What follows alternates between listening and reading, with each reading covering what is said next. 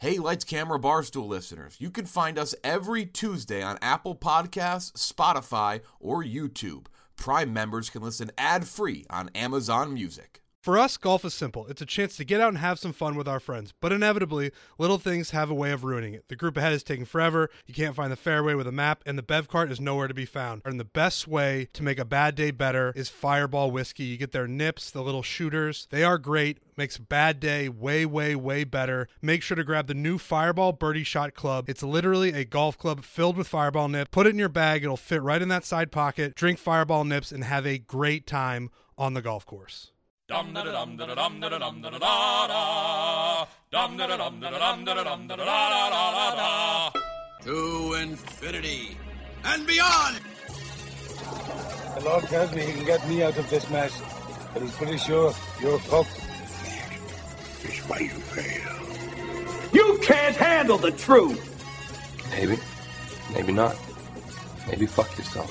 Say hello to my little friend. You'll shoot your eye out, kid. Say what again? Say what again? I dare you. I double dare you, motherfucker. Say what one more goddamn time. What we've got here is failure to communicate. Roads? Where we're going, we don't need roads. Are you not entertained? Are you not entertained? You hit our son. Happy birthday, Polly. And on I got me some. Well, I'm the Joker, baby.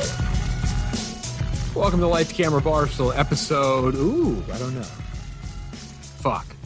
Hold on. Episode, I don't know, 360-something? 315. I was off by 50.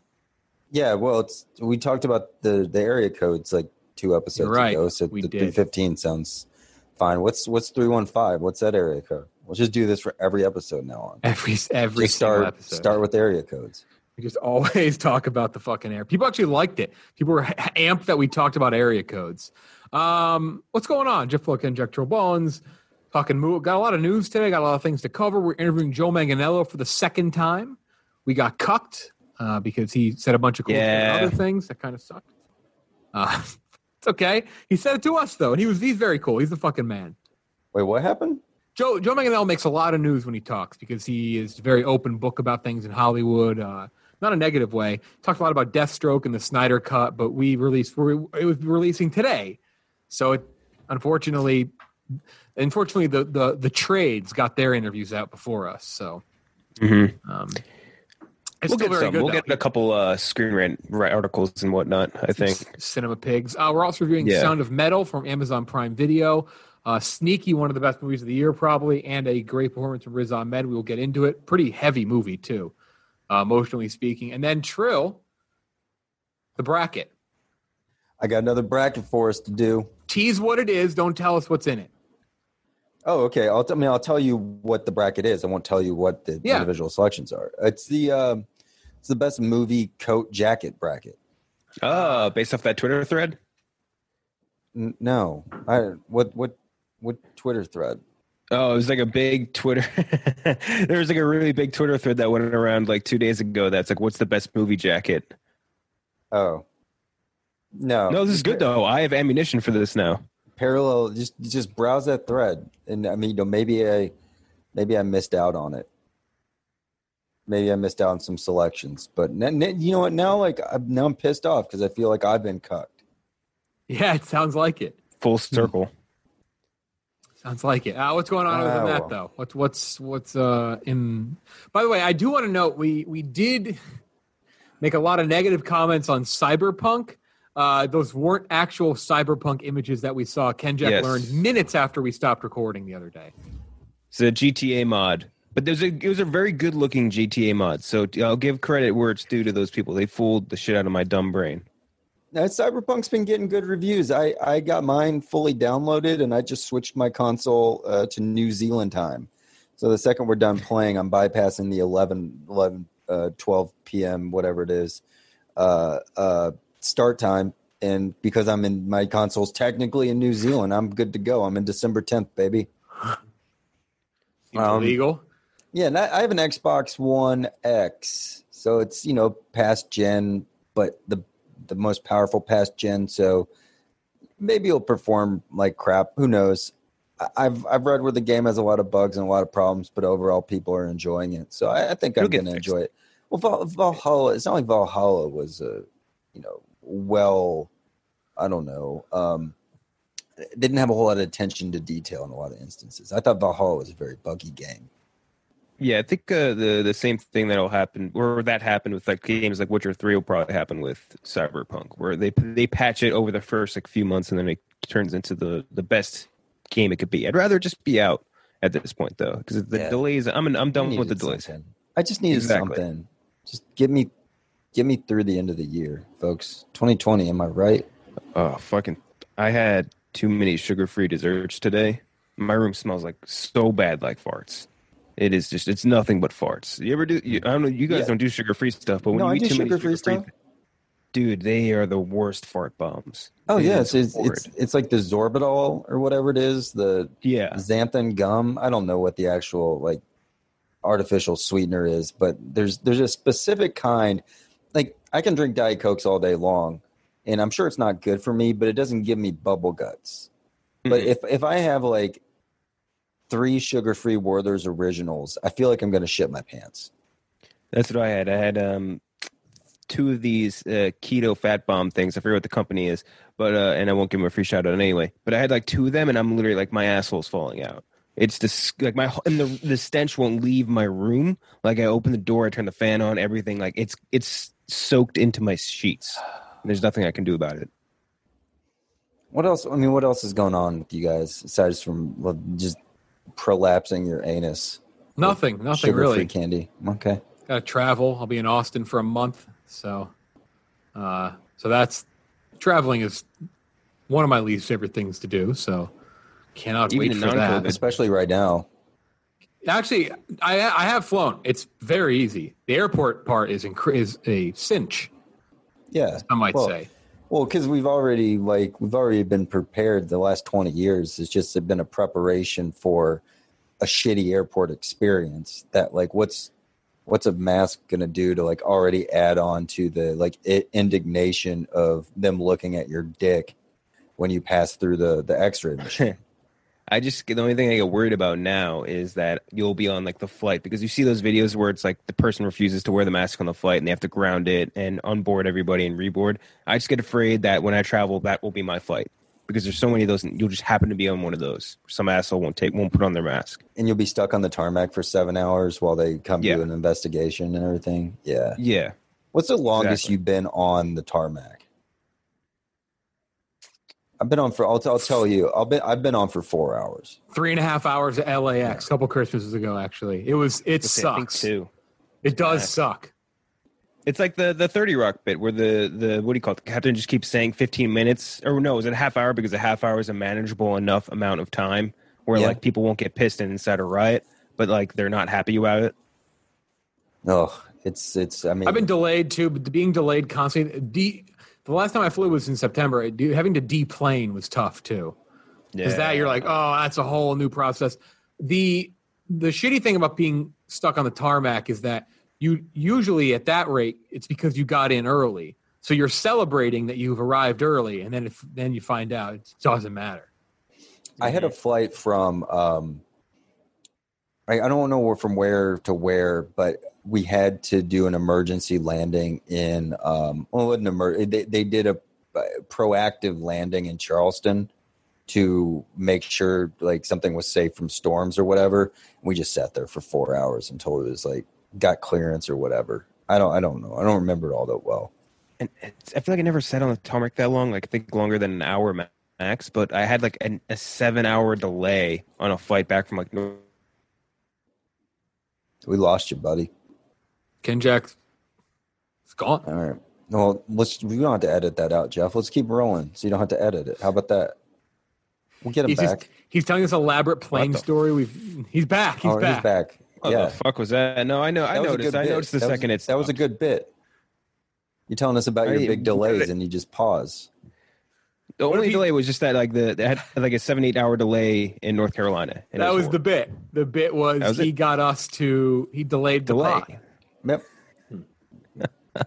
The aristocrats. All right, that's whatever. We don't have to do a ton of riffing. We don't got anything. We got a lot of news. Let's get to news. But first, this episode brought to you in part by 3Chi. That is right, folks. 3Chi, the number 3, CHI. Relax this holiday season. Get some 3Chi, the industry leader in hemp-derived cannabis products, all formulated by a biochemist and grown, USA-grown hemp. They are the best in the industry. They invented that shit. First federally legal THC product sold in the USA since Prohibition started almost 90 years ago. Delta 8, federally legal version of THC, like I said.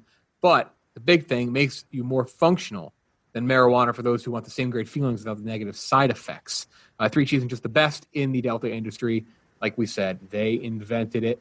Federally legal and available online at 3Chi, 3, the number 3, CHI, like Chicago.com. That's the number 3, CHI.com, and it's select retailers around the country. Must be 21 to purchase. Go to 3chi.com to shop for Delta 8 vapes, gummies, tinctures, and oils that can be used to make homemade edibles. Use code CAMERA, CAMERA, at checkout to be 5% off your order. Must be 21 to purchase. I'd say go right now. Have it for the holidays. Have it when you're home. As long as you're 21 and up. Mm-hmm. Yes. Yes, correct. Yeah. It is a must in this case. Moving on. Fallout from the HBO Max Warner Brothers thing. Oh, Fallout, spill the tea. And that I mean Christopher Nolan. He is fucking furious. He said some of our... Because he was left looking like an asshole. Yeah, big time. He had to do some damage control. He did. Some of our industry's biggest filmmakers and most important movie stars went to bed the night before thinking they were working for the greatest movie studio and woke up to find out they were working for the worst streaming service. Nolan added, Warner Brothers had an incredible machine for getting a filmmaker's work out there, both in theaters and in the home, and they are dismantling it as we speak. They don't even understand what they're losing. Their decision makes no sense economically, and even the most casual Wall Street investor can see the difference between disruption and dysfunction. Some people saying he's full of shit. They don't like what Christopher Nolan is kind of throwing out there. Some people don't like it, though. I will say that. James Gunn did not like that Suicide Squad is going to be going to HBO Max, but others, there is some backlash against Nolan saying that he's kind of being ridiculous. There's some others who are trying to call for a backlash of filmmakers to boycott Warner Brothers. Some people say that Tenet's poor performance and the forcing of that going to the box office is a part of the reason why Warner Brothers is doing this. It's a fucking mess. It's truly a mess. I think you can probably blame both sides a little bit here and there, but the Nolan thing was like, damn, all right. Like, I get that Christopher Nolan has a shitload of a load of wiggle room, and I really want theaters to stay alive. But with nuclear, you probably could argue he went a little too hard. He went a little too far, especially because he definitely gets as much wiggle room as anybody, as you saw with Tenet. He basically forced Tenet into theaters, his movie, which is good for him that he got that. But I think there's a little credit in all corners here that you could say Christopher Nolan probably should have dialed it back a bit. The weird thing with Nolan is like he's a rarity in that he only ever makes movies that succeed both critically and financially. Like he really doesn't miss in that regard. And basically, Warner Bros. Has always given him the green light since like his first movie with them was like Insomnia or something in like 2002. And like they've always said, like, you want 200 million, you want 200, you want $300 million to make your movie. Fine, do whatever you want. We're pretty sure it's going to succeed. And like not many other studios would do that, even like with his track record now. So like to go nuclear option, right? Like your immediate reaction being that, I think is a little ridiculous. But at the same time, if I was him, I'd be a little scared because, it was really his movie that was the litmus test for the market. Yes. Yeah. I respect the move, though, because he is, like obviously like James Gunn. James Gunn's big name, but he's not Christopher Nolan. And I think Christopher Nolan being Christopher Nolan and not like Christopher Nolan's like on an art house level where he's, the most artistically respected director. But I think in terms of the crossover between mass market popularity and concept, he's like super influential. There's no debating that. So I respect the move that he's using his capital in that sense to bonk the studio over the head to stick up for his fellow filmmakers. Because what this is just posturing, right? It's two reasons. Like one posturing is he's speaking on behalf of the directors and the production teams and everything that goes into making a movie. Your long-term goal isn't that you want to see it dumped up on the Purple app platform to be lost by the annals of history faster than movies are normally lost there. And the second reason is I think there's a lot of people chuckling at Tenet as being that canary in the coal mine that led to this decision, when in fact that I think it was probably a small part of it to point to like, okay, here's real quantitative evidence of movies not really being a viable thing right now for a pure cinematic release. But I don't think you need a Tenet for that to happen, because those wheels were in motion far before Tenet was even released. So I just think it's I like the move. I think he's cashing in his chips. I think it is like a little whiny because I don't know. It just I think the language of just like work. Now you're working for the worst, the best studio, the worst. Like that hyperbole, I think, is what comes off whiny to me. I think the general sentiment is fine. It's just that like you go over the top and saying it, you seem kind of like it's just too weird. On the heels of him getting his way with Tenet for the most part, that's where it becomes a little. That's where you roll your eyes. Like on the heels of that.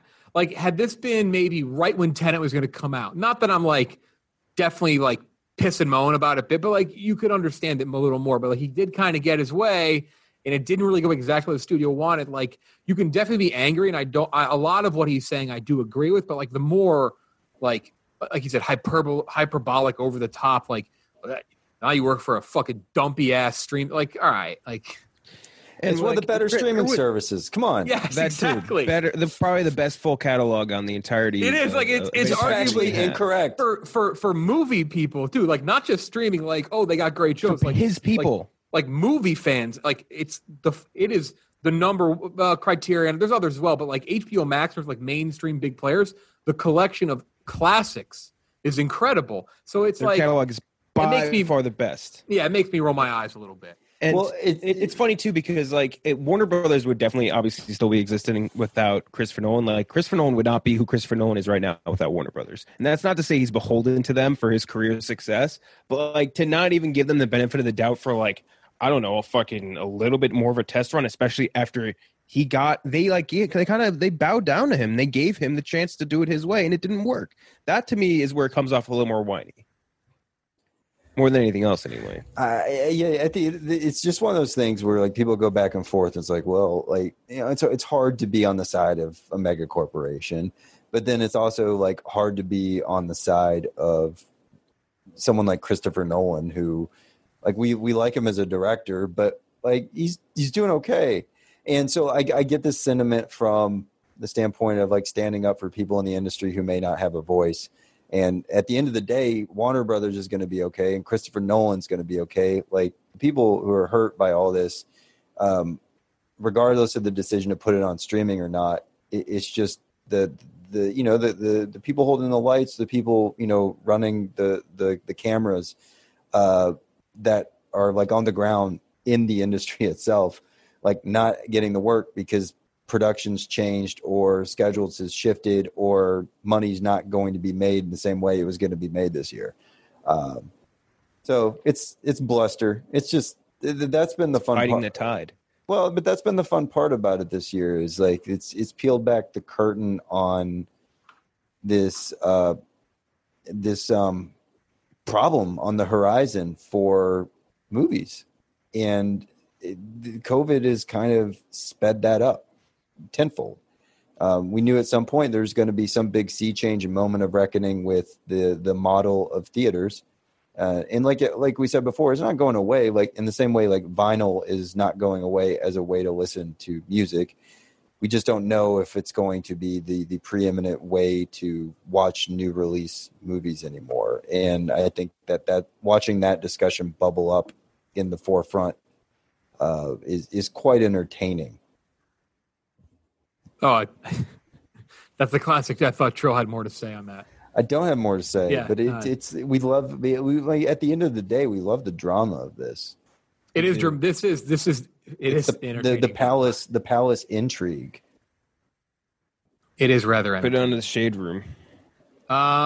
Next thing, Spider-Man. It's a big old. I said HBO Max was a fuck fest, but Spider-Man 3 is just it's a lot. It's a lot to take in. Alfred Molina, you have Tobey Maguire, Kirsten Dunst, Emma Stone, Andrew Garfield. Basically, they're going to bring back. It's a live-action Spider-Verse movie. It's not all confirmed. But a lot of these are rumors. That's worth noting. But major, where there's smoke, there's fire. And I think at this point, it's very clear that we will be getting a live-action Into the Spider-Verse. Now, that might mean that Jamie Foxx could be back as Blue Electro, because if they're doing the same characters from that one, I don't know. So it's there's a lot of weird things. I don't know how it's going to shape up, what's going to look like. We really wish we would have interviewed Joe Manganiello fucking after this news came out, because could have asked him if he'd be back as Flash Thompson. But we'll have Joe back on. That would have been the funnier, I think, comparison is the 3 Flash Thompsons, because the 3 Flash Thompsons look nothing alike. Yeah. They're so, because the actor who plays Flash Thompson in Homecoming is like an appropriately aged Flash Thompson. And then Joe Manganiello was like 27 when he did Flash Thompson. So that I think would be the funniest juxtaposition if they were to show that those characters side by side. It's funny because the last time there was a Spider-Man 3, it was too much shit in one movie. It was a mess. This one technically is the third Spider-Man movie. Tonally, like just a train wreck. Now, did they do a Spider-Verse for the animated one? Yes, but they also didn't do a Spider-Verse that brought this many people. I mean, there were, but like now you're like the Doc Ock in that one was a lot different than Doc Ock. Like these are big time roles and big time players, so you're really clustering it up. It's going to focus. It's a meta event, though. It's going to focus mostly on Tom Holland, that's for sure. I think a lot of these roles will be a little smaller, with the exception maybe the Spider-Men. But this will also, I would imagine that WandaVision will have a bit to do with this. WandaVision is going to have alternate dimensions and realities. So, I mean, I'm fucking amped. Could be a disaster. This could be Sony puking all over itself. Who knows? But I think Kevin Feige probably has a little hand in it with Amy Pascal as well. So the news is exciting. Whether it's going to be good or not, I don't know. But, man, this you want to see a solo movie that's going to fucking do numbers, the box office, cross the fingers that we're all back to normal in the box office. But, holy shit, this one with the Into the Spider-Verse live action, in terms of movie news, like Kendrick, you post the ones on Instagram, I post ones on Twitter. They had some big numbers socially. People are fucking amped about this. Going ballistic, especially the Toby Jones fan group, which is huge. Like I think people kind of Toby Jones. Well, there is a tremendous Toby Jones fan group, to be very clear, as well. I love the idea of a Toby Jones fan group. I want a Jesse Plemons Spider-Man. There definitely is a Toby Jones fan group, but Tobey Maguire fan group is tremendous. It's huge. Like people love that original Spider-Man franchise, and I think they're super pumped to see it. There's also like a huge Andrew Garfield following too. Like people I always thought the two Amazing Spider-Man were like, it's called Tumblr. Above average. But yeah, that too. It is a lot of Tumblr people, and they are obsessed with Andrew Garfield, and they want to see him back. They want to see Toby back. They want to see Tom Holland. There's a giant mixing of fandoms happening right now in this grouping, and I think it's going to be, like you said, box office wise, going to be like a big event, like you said, True, a meta event. Yeah, I mean the you see this, like, it's not a new thing, but I think that's one of the benefits of if you're the money man at Disney. This is where you start like reaping the benefits of this gigantic universe you've created, because now you can just keep on driving back into yourself and making money with it. Like kind of an infinity symbol of just referencing the past, and it's built-in intrigue and it's built-in marketing. And quite honestly, I recognize what they're doing, and I'm going to be honest, it's working on me. Because a lot of my anticipation of this movie is just built in the fact that I saw that Spider-Man movie when I was 18 years old, just a little twerp teenage kid. Watching that Chad Kroger trailer. Yeah, watching that Upside Down Kiss, and that being parodied like you said earlier in the VMAs with Jack Black and shit. Was it Sarah Michelle Gellar? No. Yeah. You know what it felt like? It felt like you could get away with doing a parody of a movie for at least 2 to 3 years after, in 2000. Oh yeah. Now it needs to be like the next month. Yeah, it needs to be the next month, or else it's just age. But in 2000, you tuned into the 2003 VMAs, and you saw like a Crouching Tiger, Hidden Dragon like promo with like Chris Tucker in it or some shit like that, and it was like, oh, this is quite timely. But yeah, that's going to come out on VHS. Yeah.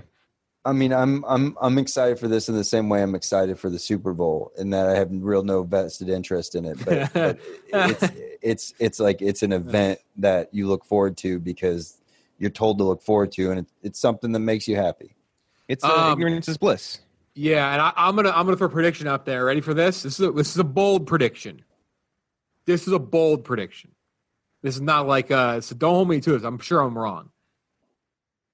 Ready for this one? Leo cameo as Spider-Man. Leo was almost cast as Spider-Man years ago. I think they're going to have some secret shit too of like things that were almost cast. They're going to fulfill something. People who almost played certain roles. I know Jake Gyllenhaal almost replaced Tobey Maguire. That might be tough because he's probably going to be in the movie as Mysterio anyway.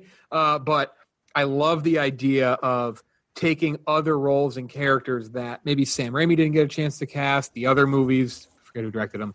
Like those people who didn't play those roles and having them fulfill even just like a second cameo. That'd be pretty cool. Even if it's like a picture of like that Spider-Man. Oh, this universe Spider-Man's dead and it's just Leo as Spider-Man, like something like that. Tobey Maguire just tricks Leo into being into the movie because he tells him there's like a bus full of Israeli supermodels that need to be saved. If they got 2 members of the Pussy Posse in there, they would have to. That's a requirement. Wasn't Sean Astin in that too? It's like the Pussy Posse. No way. And then there's Sean. It was like E from Entourage. Oh yeah, it was E from Entourage. Leo, Tobey Maguire, and I'm missing another big Abe one. Vigoda.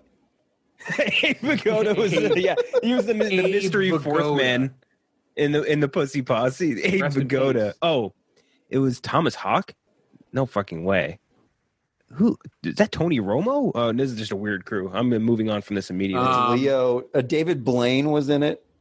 Oh, okay. Tobey Maguire, Harmony Korine, Kevin Connolly, right. J.R. Ferguson, Lucas Haas. Yeah, Lucas Haas. That's what I was thinking of. I mean, that's a big posse. Spider-Verse. It's going to be fucking wild. Good or not, we'll see. And then last thing before the next bit of news, I hope you like Kingsman, folks, because we're getting 7 more of them. Apparently in the works, according to the former CEO of Marv, movie studio, movie company, saying that there's like around 7 more movies. Ziggy Kamasa, Marv Group CEO. That's a lot of Kingsman movies. We haven't even got the Kingsman yet because that keeps getting delayed due to COVID. 7 more Kingsman movies. We talked to Jaimin Hansu about that. Do you remember? We were like, yeah, that movie's coming out soon-ish. He's like, yeah, I'm super pumped. That was like, what, last February? Yeah, it was February or March. It's almost a year ago now. Crazy. that interview we still haven't aired. We can't. It's fucking still embargoed now. But anyway, I think that this is a franchise, Kingsman anyway, where it's like it's cool because it's unique compared to a lot of other action spy franchises that there are, where like kind of just run out of material to use. And I think that it's unique, but also not beloved enough or prestigious enough where like it shouldn't be touched beyond like a couple of sequels or anything like that. I like the idea of going into multiple movies and like, you know, kind of doing their own self-contained stories like they're doing now with The King's Man, where you're going into a different time. Like you can do that all across English history or British history, really. So I'm all about that. The series I think would be cool too, because you get to flesh out a full character. That would be awesome. So I mean, I'm all about this. It's not, I don't think something that shouldn't be touched or shouldn't be watered down with a bunch of sequels. I'm all about more action spy stuff. I don't care. Make them. I like them. Just make it's. Why are you? Just make the stuff that makes my brain feel good. I don't care. My brain wants to be tickled. You know what they're going to do with them when they're done making them? They're going to remake them. Now they're going to put them on their G Technologies ArmorLock encrypted NVMe solid state drive. Right. That's how they're going to. That's where A Quiet Place. I bet A Quiet Place is on this drive somewhere.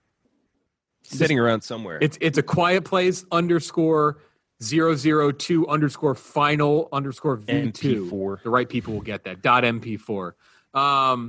_final.mp4. Yeah, that's right. Our data privacy is constantly being threatened. Leaked films, hacked servers, lost or stolen drives. Your valuable media files, they got to be protected. Legal documents, titles, all of that. Those can be stolen, but with G Technology's ArmorLock encrypted NVMe solid-state drive, you will not have an issue there. It has an app that delivers high-grade data security with pro-grade performance that is simply amazing and easy to use. Collaboration is key when working on productions or team products. So ArmorLock, they let you control who gets access to the drive, even if they are in a different location. Easily authorize remote users before shipping the drive to them so they're ready to unlock and use when they get the drive. The ArmorLock solid-state drive is built to withstand the rigors of travel, being shipped or accidentally dropped. Ultra rugged for max durability and reliability. Looks cool, too. Has a really nice little section that lights up. No passwords necessary. Just tap the button in the app. Infield software updates push through the app to keep the drive up to date. Self-formatting as well upon setup. Easy format. Manage multiple drives and multiple users and authorize remote users, as I said earlier, before you ship them the drive. Because Western Digital manufactures their own flash technology and solid-state drives, you can be confident that their products are built from the ground up, specifically selected elements to create the best, most consistent product experience. Go to getarmorlock.com to learn more and to get yours. Next up on the list. See, the beauty of Kingsman. Matthew Vaughn wanted to make a movie where the hero gets the girl in the end. And the hero in Kingsman, the first one, got the girl in the end. Get it? Yeah. Okay. Yeah, good point. That's a good one. I like that. I didn't make that up. I think that was a good callback. That was something I didn't connect with me until I read it the other day. Good callback. Okay. I enjoyed that. Here's a headline. Quick headlines on these. The Suicide Squad's John Cena had to eat 31 empanadas for a scene on the Suicide Squad. Yeah, that's a lie. He didn't eat them. He did the thing the Hollywood people, they do this on sets all the time where like they take the 3 bites and then the guy comes in with the garbage can, the PA, and they spit it out. That's what he meant by eating. He just threw them out. There was a day where we shot on a rooftop where we're all eating. I had to eat an empanada, and I took it upon myself to try to eat the entire empanada in a seamless take, thinking that it'll look great, but it was also a complicated shot for James. 31 empanadas later, we got it right. Liar. There's no chance. He's an absolute liar. He didn't swallow. Liar. Hashtag John Cena didn't swallow. Absolutely not. He's a fucking liar. Next thing. He's trying to swagger jack The Rock. Is what he's trying to do. He is trying to do that. Exactly. That's bullshit. Trill, what do you think about this one? Matthew Morrison's Grinch for the live-action Grinch on NBC was partly inspired by Joaquin Phoenix's Joker. Why That's not? the stupidest fucking thing I've ever heard in my life. Oh, it's just nothing could be more optimized to get clicks in 2020. Well, he knows. I mean, there's stuff that could be optimized more to get clicks in 2020. It'd be like Addison Rae. It just goes back. It goes back to what you said when Matthew Morrison looked in the mirror after season 2 of Glee and said, "I've got this." Nowhere. This is only the beginning, baby. Nowhere to go. Nowhere to go but up. Like they're his agents like, "Hey, Matthew, I swear, I got Hawkeye on lock for you. It's gonna happen. Just be patient. This is only the start, Matthew. I got Joss on the phone." I really felt like that was how the Grinch would dance. At first, I was like, I don't think the Grinch dances. Didn't feel very Grinchy. But then I came up with that, and it felt right. I mean, we're gonna watch this, right? Oh yeah, 100%. It's actually quite brilliant, right? Like I do feel like this is being engineered to get our attention because the Grinch looks horrific. They're doing fuck. They're doing a Sonic 1.0. It's just started, no? No, it just started right now. Oh, well, we're turning it on. All right, it's on Peacock. It's on Okay, so wait, it's not on NBC. Audio. It's not on mainline NBC. I don't know. All right, we got to turn it on. ESPN. We're not going to comment too much on it, but I just want it out of the corner of the eyes. Okay. Anyway, but everything about this was designed. We're just going to make the Grinch look horrific, like Sonic 1.0, and then we're just going to say it's basically the Joker. It's the Joker-fied Grinch, and people are going to be like us, where they're like, "Oh shit! Like I didn't even realize what day it's on, so I guess I'm going to tune in to watch it." It's a little too early for the Grinch. What we're doing right now. I feel like this is a December 15th sort of thing. Is it over already? I can't find it. No, I just went to the to NBC live stream, and it said that it's going on for like the next block of TV. Yeah, it's on NBC. It's on NBC. Hold on. Oh, okay, so it's just not up on Peacock yet. I read that wrong. All right, anyway, let's continue on. Well, I'm hold on. I'm turning it on NBC. I got. Oh yeah, no, yeah. Going at the corner of my. Do you remember? It's horrifying. Do you remember when they did the not the Glee, but the Rent musical, and then the dude broke his leg, and then they had to air the non-live version? I mean, how bad do you feel for that entire cast? How much work they went in to put on a live TV version of Rent, and then this dude does a backflip off of a kitchen island and breaks his leg or whatever? Anyway, no okay, day, so we have the Grinch up next to us. Let's not get too distracted because bad radio, but we're in a non-Grinch scene right now. There is no Grinch on TV. This looks horrifying. The set design on this looks like they spent $75 at Michael's. David Cross says filming Alvin and the Chipmunks 3 was awful. Here's the quote. Doing the third Alvin and the Chipmunks, and he said before too, he did this for a paycheck, was they were so disrespectful of me and so mean. Like just petty and weird, and I could tell you a bunch of different anecdotes. He said it was really strange because when you think of, and let me put this to preface this by saying, I can't tell you how many parents over the decades have been like, man, thank you for doing that because I had to watch that fucking thing 40 times and at least you're funny. And at least this, I've gotten that comment a million times. It always makes me feel better. That in conjunction with kids who are like, hey, you're Uncle Ian. Kids loved it and it was international. I mean, I got recognized in Mozambique on a beach in Mozambique. It was nuts. But yeah, they were so shitty to me. And I always the Chipmunks were assholes. Alvin kept the stuff that's funny, that's not in the script. That's stuff that I'm working on, and I'm a professional. I come in and I know my lines, and I'm there when I'm supposed to be, and I come up with new things and I pitch things. So he's the bad guy, right? I guess he basically said that he was treated like a piece of shit doing Alvin and the Chipmunks 3. Was that the one that was on the cruise liner, or is that just the Squeakquel? No, that's Chipwreck. Chipwreck is the third one. Yeah, it is the third one. Okay, yeah, he looked miserable on that. That's not that plays. Well, that follows. It was always odd to see David Cross pop up in those movies, but you got to pay the bills. Yeah, because that's a Jason Lee movie, but that's not a David Cross movie. Yeah, but Jason Lee's also paying the bills with that too. Like nobody signs up to do Alvin and the Chipmunks like with a proud pen. Was Justin Long one of the Chipmunks? Justin Long. It was Justin Long's podcast. Okay, but Justin Long, I think, was one of the Chipmunks. No, I think you are right. Movie? No, I don't think I'm making that up. No, I'm pretty sure you're right.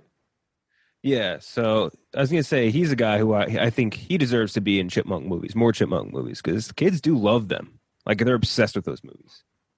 I'm not even planning to make my daughter aware of the existence of these. Because you don't want it to be played in your household, the song? No, I just I don't like Theodore, that greedy fuck.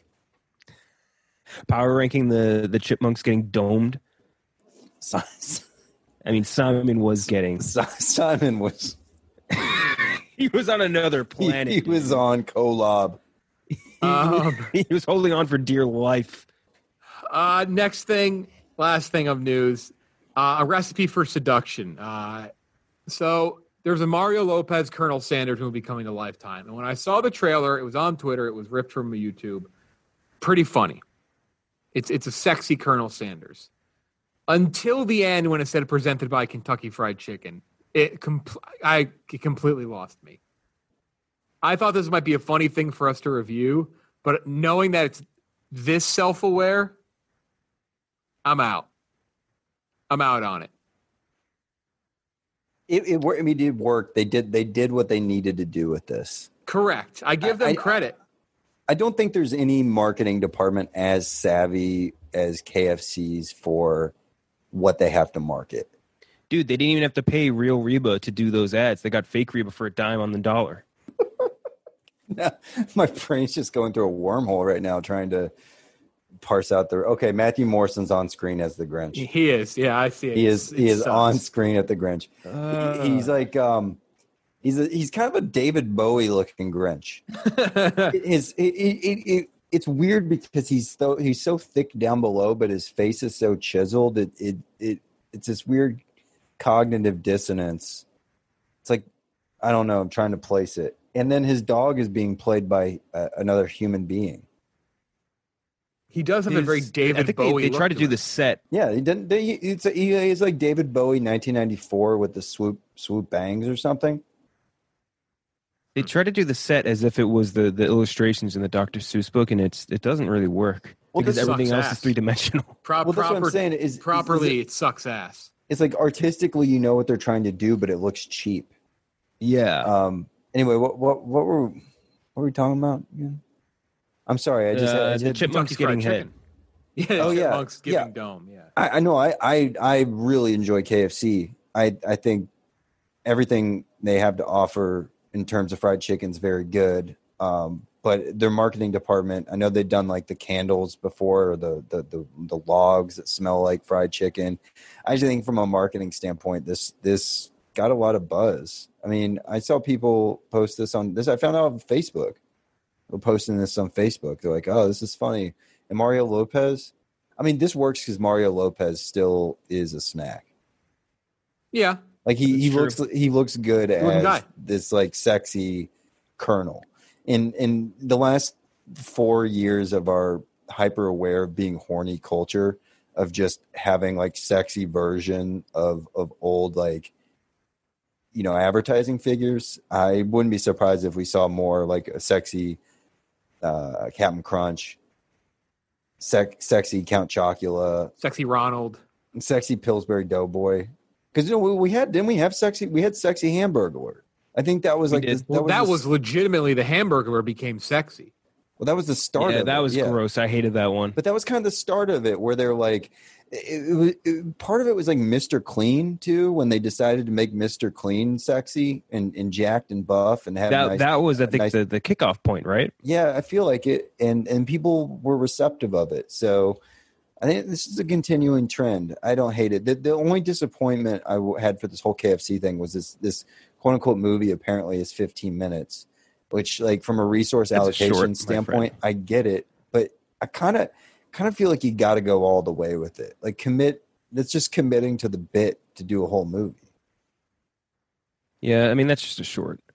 Got to go full in, right? Make a full movie about a bad meme. I think the Grinch Grumpy just Cat the movie. I think the Grinch just had a fart scene. I'm sure he did. I have no audio on, but I'm assuming he just farted. Yeah. Stinky now. the Grinch did it. He dutied. I actually watched Home Alone 3 the other day again. Threw it on, and the poop pipe in the basement made me laugh once again. When the Goofy character falls down the stairs, and gets shit on. He shoots the pipe and poop falls on him. That movie, watching it again, it tonally, and not just because it's terrorists, but when the heist starts, the tone shift of that movie is unbelievable. It's a serious it's a serious PG terrorist movie, and then it becomes goofy, wacky, like, kid beats up the bad guys. It's just so, like, even, I know that's what Home Alone does, but like this one is so drastic because they're terrorists that it's just such a bizarre turn. I had a lot of fun watching that movie again. It's so bad. And the poop, it's got a poop pipe. Can't beat the poop pipe. Joe Manganiello, we've interviewed him before. We interviewed him again. We talked about his new movie. We talked about Justice League. We talked about Spire. We talked about a ton of shit with him. He had some great stories, talked about some of his favorite movies. It was a hell of a good time with Joe Manganiello. Here's our interview. Once again, we are joined, recurring guest now, Joe Manganiello. How are you? You do look very different than the last time we talked to you. The hair has reversed. You got facial hair, top of the head, not so much. Nope. They flipped, which is fun to do sometimes. This is the first time I've been bald in, I think, since college, so probably 20, maybe 23 years. You look like an NFL strength and conditioning coach. Yeah, I get the power plate over here. That's funny. That's good. All right. The last time we talked to you, we threw a lot of ideas out there, and all three of them, between Kurt Warner, Kraven the Hunter, and Snyder Cut, something has happened in all three. So we'll get to those. Mm-hmm. We pretty large updates on all three of them. But first, we want to talk about Arch Enemy coming to theaters and on demand December 11th. For those who don't know what it's about, I'll give you a quick run through. A teenager meets a mysterious man named Max Fist who claims he lost his superpowers after arriving from another dimension. Together, they take to the streets to wipe out a vicious crime boss and his local drug syndicate. Let us know what to expect with Arch Enemy, which is garnering some early, very positive reviews. People seem to really like it. Yes, I think that description is accurate. What to expect? I mean, you can't go into it. There's really no expectations. It's one of the weirdest scripts I've ever read, which definitely was attractive to me. You don't know what to believe.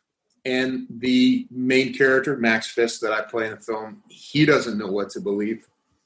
He doesn't know if he has memories of this other dimension and being some sort of like champion in that dimension, the way that you would think of a Superman. But he's also a meth addicted, possibly schizophrenic, alcoholic, homeless person.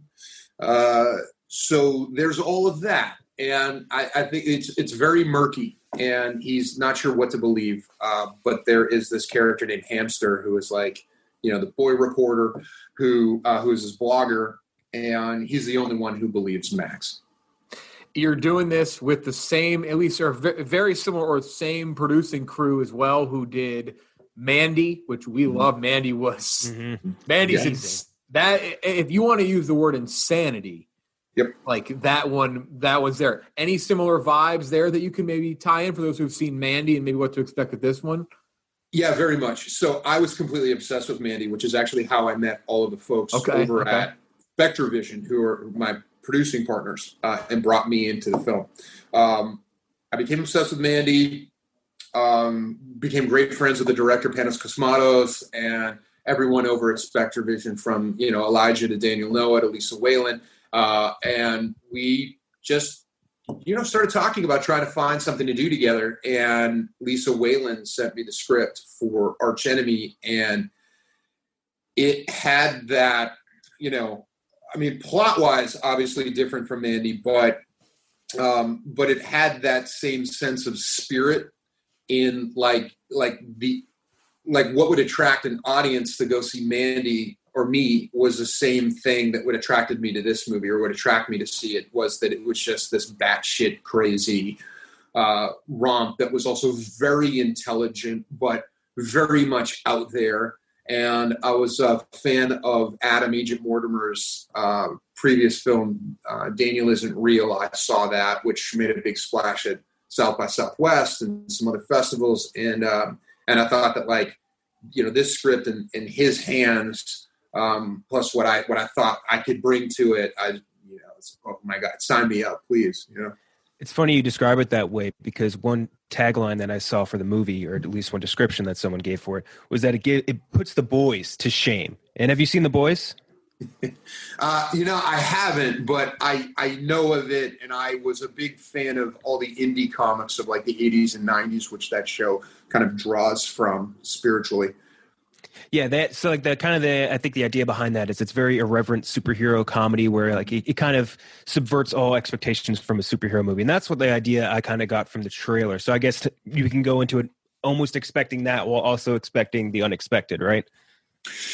Yeah, very much. I mean, it was, superheroes were held in such, they were held like precious kind of porcelain dolls to a certain extent until you got into the 80s. And then you had people like Frank Miller, Chris Claremont, Pat Mills, even like Eastman and Laird, start deconstructing a lot of those archetypical heroes. And, for example, the Ninja Turtles was just this, it wasn't pizza and skateboards. It was an existential crisis about abominations and their place in the world and being trained for vengeance and then alleviating that vengeance and trying to understand what place they serve in the universe. It was this very deep discussion, not just for little kiddies, that I enjoyed when I was younger. But I think, the films and entertainment that we had when I was younger was more challenging. I think it was more challenging. I think it was scary. I think people weren't afraid to scare kids and challenge kids.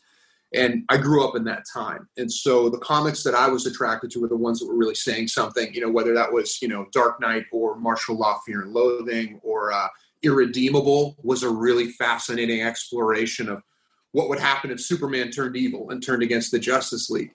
And so, when I read this script for Arch Enemy, it struck me as a what if comic from that period that was asking, what if Superman landed on the wrong planet?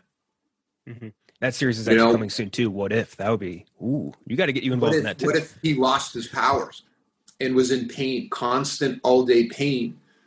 What happens to him versus, of course, he lands and gets the ability to fly. And, but also furthermore, it was a bit of an exploration of, and once people see the movie, they'll understand, but like, we're so conditioned to power being put in the hands of a hero that can handle it, right? Like Superman was raised right by good parents in Kansas and raised with great ideals and a sense of morality, but most people aren't that way. Most people have a lot of gray area and, unresolved issues. And so what if power was put in the hands of someone like that? And, it wasn't just this like clean, sparkly white, knight on the horse. And so, it was asking all of those questions and deconstructing the mythos in a way that I thought was really interesting. And I think a breath of fresh air in the current market, which is dominated by large studio superhero properties. We love stuff that's unique, especially in the superhero realm. So super excited for that. And one thing I noticed in the trailer was Glenn Howerton, as a huge It's Always Sunny fan, I'm a huge fan of his. He is so delightfully evil in almost every project I've ever seen him in. What can we expect maybe from him in this movie? Glenn's awesome. Well, Glenn is a drama kid. He went to Juilliard, and I think a lot of people don't realize that or don't associate that with why he's so good at what he does and has been so good for so long. So I think it's really great it was great for me to see him, extend his peacock feathers in terms of playing a villain in this drama. And he's really great and adds a lot to the character. Along those lines, like Paul Scheer has maybe one of the most insane scenes in the movie. I think people are going to see him in a completely different light as well. So there's a lot of turns like that in the film where I think you're going to see people in a way that you haven't seen them, which is very exciting. It always seems like, especially recently too, with like the comedians turn to horror, that people who have such a comedic background can take that darker turn and twist almost as well as anybody. And it catches off guard sometimes because you're used to seeing them make you laugh. But when it comes to some fucked up shit, a lot of times it's the comedians who can really nail it home. Yeah, well, I think it takes a lot of intelligence, and some of the smartest people I know are comedians or comic actors, and so it makes sense that, but not all of them have that element of gravitas or being able to make you feel, sympathy or feel something emotionally. But Glenn has all of that. The other thing we want to get to, obviously, that's out December 11th. Arch Enemy in theaters and on demand. Definitely check it out. But you talked about some of the bigger stuff in terms of bigger studio things, which you are also involved in. You're kind of a man of two worlds there. We talked about Kraven a little bit with you. Little Kraven the Hunter. We tried to really stir up the rumors on the web, and I think we did a really good job at that. There were a lot of articles after we talked to you last time. So maybe not. Maybe why not try that again? Any other rumors? Anything about Kraven that is still on your mind that you can maybe share? No, I mean, there's nothing, no news on that front. So yeah, still on your mind though. I mean, still something you'd love to do. Oh, of course. I mean, yeah, I can't deny that for sure. Yeah, that's such a great role. Such an amazing role. Yeah, and Watts has said that he wants Craven to be part of Spider-Man 3, which is now building out to be like a multiverse type of movie. So there's more than enough room for a lot of villains, right? I'd be surprised if that happens because of Sony's plans for Craven and the Sinister Six. So I don't see him popping up in two places at once. But Kevin Feige is the master. So if people always thought there's no way Spider-Man's going to wind up in a Marvel Universe film, and they worked that out. So if anybody could get it done, I think he could. I remember I saw that they said there was rumored anyway that they were looking for a Joel Kinnaman type. Joel Kinnaman's too polished to be Kraven the Hunter. He's a man of many, many talents. He plays Rick Flag, obviously in the Suicide Squad, and now going to be in both movies. I think he's too polished. And I would love, again, if you're listening out there, we know Kevin Feige listens to this podcast very regularly. Absolutely. So I know you're listening, listen to Joe. Get Joe in this role. One you confirmed, though, and you posted a picture of it very recently. Since we last talked, the Snyder Cut is a whole different world now. Zack Snyder's Justice League going to be hitting HBO Max next year, not as a movie, as a bit of a mini series, which is kind of awesome.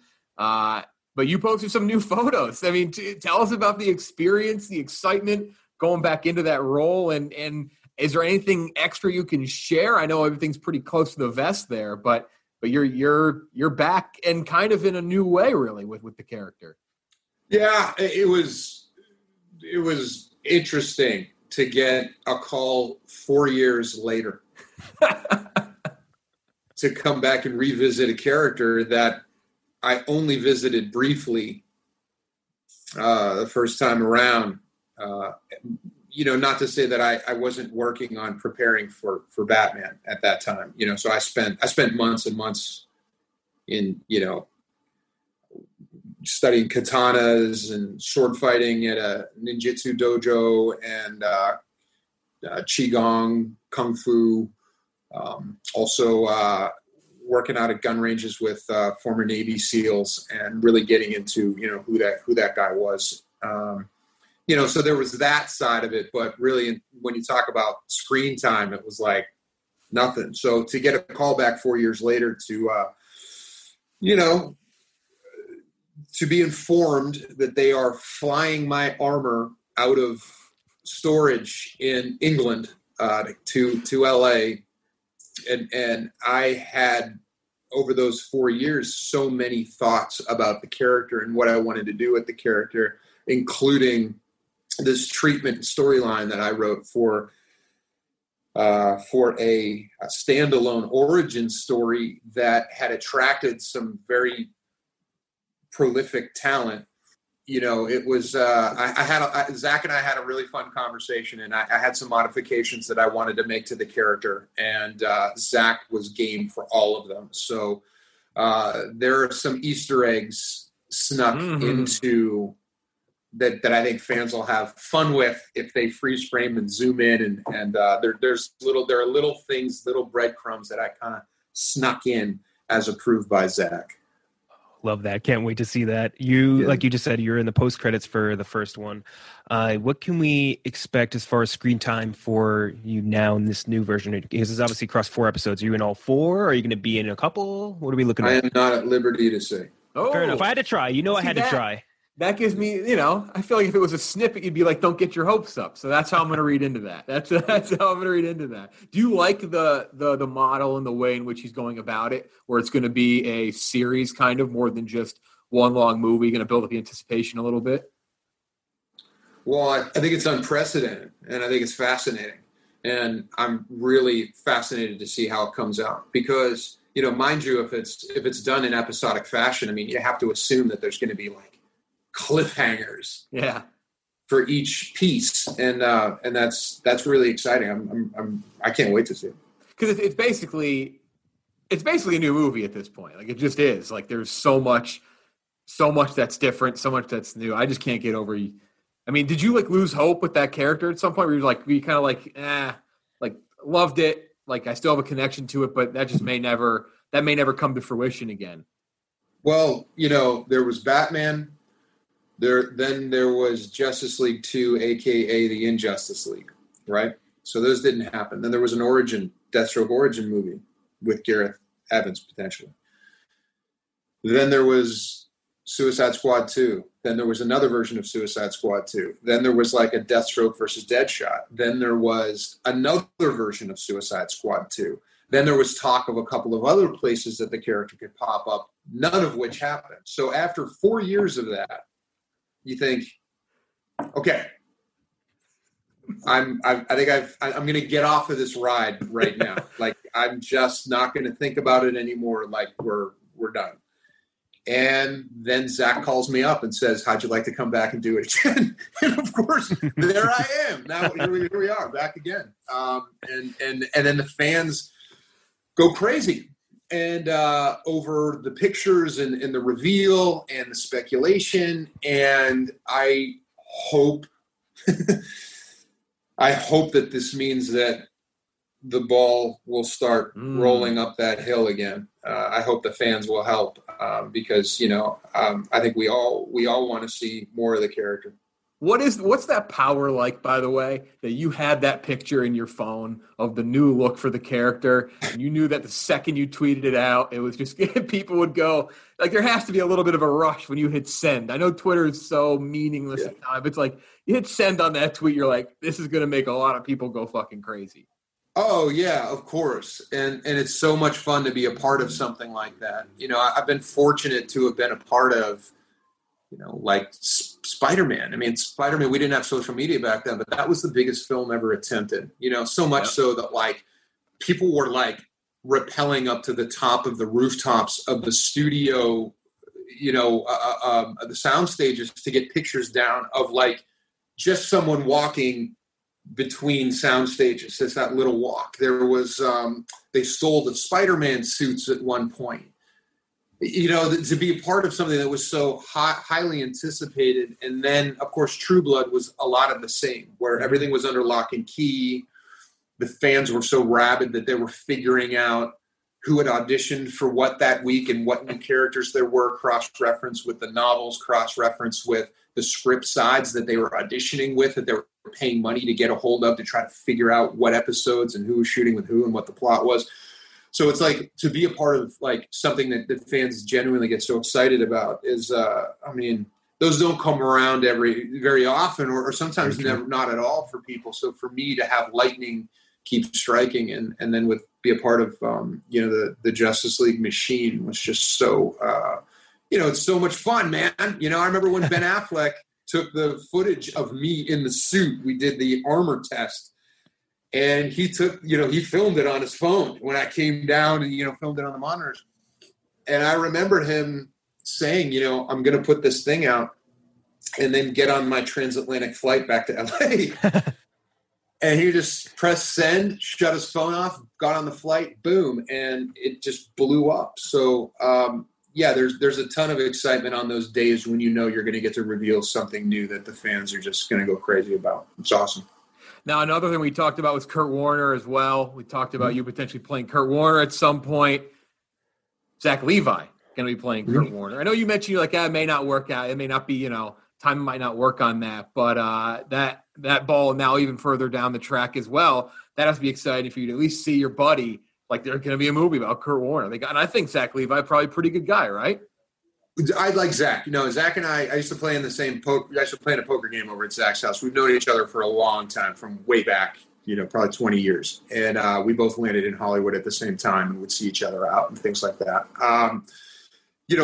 It's funny because I actually got a text from Kurt that morning of the announcement. He wanted me to hear it from him rather than, and that shows you the kind of cloth that Kurt is cut from.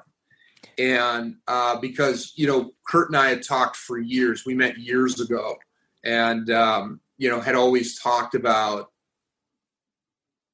who was going to play him. And we had many talks about that. And he had remembered that. And it just shows you, like, he didn't have to send that text. Nobody in Hollywood sends you the text to say, sorry, we're going over, but I'm too old, you know what I mean? I just am, at this stage. And Kurt and I had talked about that. Kurt came to my 40th birthday party, which was like 4 years ago. And he was like, you're too old now, man.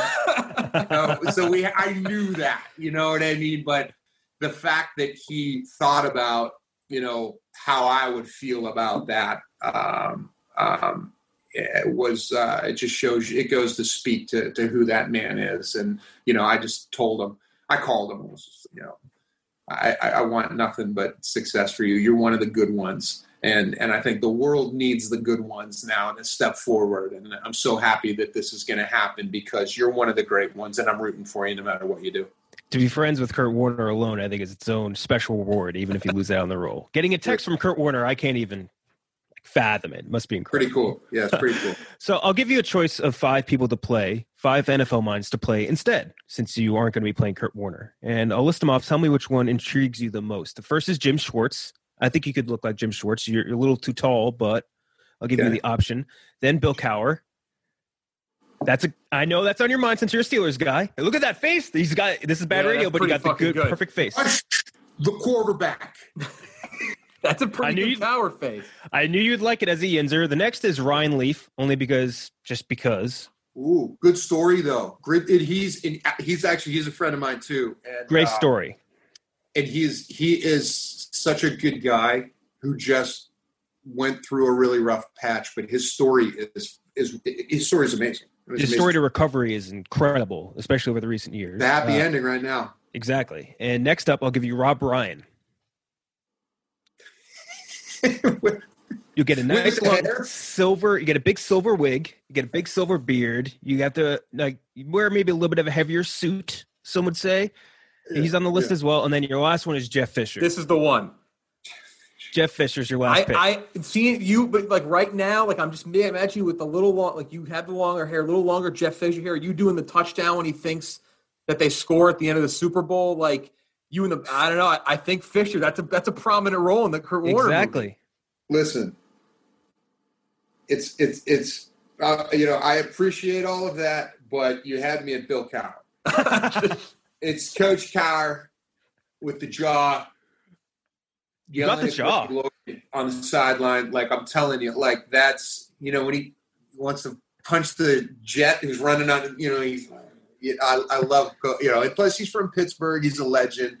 I know him well, actually, and I've been able to, I've spent some time with him where, the greatest thing about Coach Cowher is getting him to talk about, all the old playoff games and the old Super Bowls, and he'll tell you the inside stuff. He told me, I just did a piece that aired. It's a 9-minute piece about how the past 50 years of Steelers history, we've had only 3 coaches. And so we did this great piece where I do Pittsburgh East, and I talk like I'm from Pittsburgh and the coaches, and we only had 3, and I do, so we did this Pittsburgh East thing. And, we talk about how Cowher's first game in 1992, he won by running this fake punt. And according to Cowher, Coach, he called it off because there was a penalty. It was a 5-yard penalty. It took him out of range. He thought this isn't the right part of the field to do it in, and he called it off. He went like this, and they thought this meant let's do it or something. What the hand gesture he gave was they thought he was saying, okay, let's do the crazy thing or whatever. They didn't interpret it correctly, and so they ran that fake punt. And you see him on the sidelines after. He's wide-eyed because, But anyway, so I'd have to go with Coach Cowher. That would be amazing. But the Ryan Leaf story would be incredible too. He's texting in. I'm too old to play Cowher? ? Don't think so. Yeah, I could get his blessing. Yeah, that'd be amazing. Before we go, reminder everybody: Arch Enemy. I almost said 12/11. It's also known as December 11th. On demand in theaters. But we're doing this thing recently. We didn't do this last time you were here. We want to get 6 movies from you, 6 movie suggestions for people listening right now. Can be your favorites, can be related to the holiday movies. I don't care what they are. Just 6 movies off the top of your head. All right. I'm going to go with off the beaten path, and I like to challenge people. So I'm going to say go see Once Were Warriors. Once Were Warriors is a New Zealand movie from the mid-'90s starring Tamora Morrison, who people will know as Boba Fett. We're big Star Wars fans, yep. But they'll see him in his early work, which is how I discovered him back in the 90s. And he's, in my opinion, come at me, he's the best Stanley Kowalski that's ever played Stanley Kowalski. Yep. And his character in Once Were Warriors is archetypically Stanley Kowalski. It's a New Zealand Maori Stanley Kowalski, and he's the best one that's ever played it, hands down. And the actors are brilliant in that movie. So I'd see that one if you haven't seen it. If you have seen it, go see it again. From there, I'm going to say go watch Lawrence of Arabia over the holidays. Of course. You know, in an age of CGI, go back and see these monumental, huge, non-CGI scenes of planes and camels and horses and fighting and sand and, you know, these beautiful, incredible shots that they actually got to go to the location to shoot. There's movie magic in that film.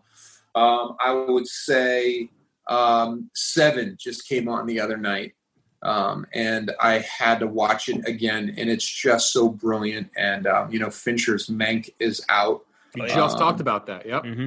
Yeah, which I am down the rabbit hole of. I watched Mank, then I watched Citizen Kane the next night. Now I've been reading all the articles. Oh, us too. We're in the same boat. It's literally us to a T. I'm so deep in the Orson Welles Mank thing that it's like I went down the wiki domino. So fascinating. So bad. Yeah, so I would say you know, revisit Seven. It's brilliant. That's a masterpiece. Animal House, of course, so good. Just, you know, if you need a laugh, I would say what else? There was a great Banksy documentary that I watched on Amazon. I forget the name of it. I mean, it might be like Banksy. I mean, it might be named Banksy, but there's a great new. I think it came out last year, and that's Exit Through the Gift Shop. No, it's not Actually Through the Gift Shop. That's the old one, right? The Banksy specific documentary where they get into Banksy and the Rise of the Outlaw. Is that it? Outlaw art, rather. That's it. Yeah, I think that's it. Yeah. So check that one. And then what else? Movie wise, I would maybe give us a say, guilty pleasure. I can't think of a guilty pleasure right now, but Ghostbusters is in my brain. So like watch Ghostbusters. Well, I mean, that's a can't ever go wrong with that. Yeah. All right. Anyway, that's off the top of my head. That was good. That was fantastic. Seven. I'm glad that you're down the same Orson Welles Mank rabbit hole, because that was the first thing came to my mind when we watched it. It was like there's so much more to the Orson Welles part of this story that they didn't even dive in. It's crazy. Yeah, and there's so many like parallels to, you know, Mank was definitely made in the image of Citizen Kane. Oh, for sure, yeah. It's very cool that Fincher got to finish that movie that his dad wrote. That's one of the cooler kind of not unknown, but thing that people are kind of discovering that like it was his dad's thing they didn't get to make.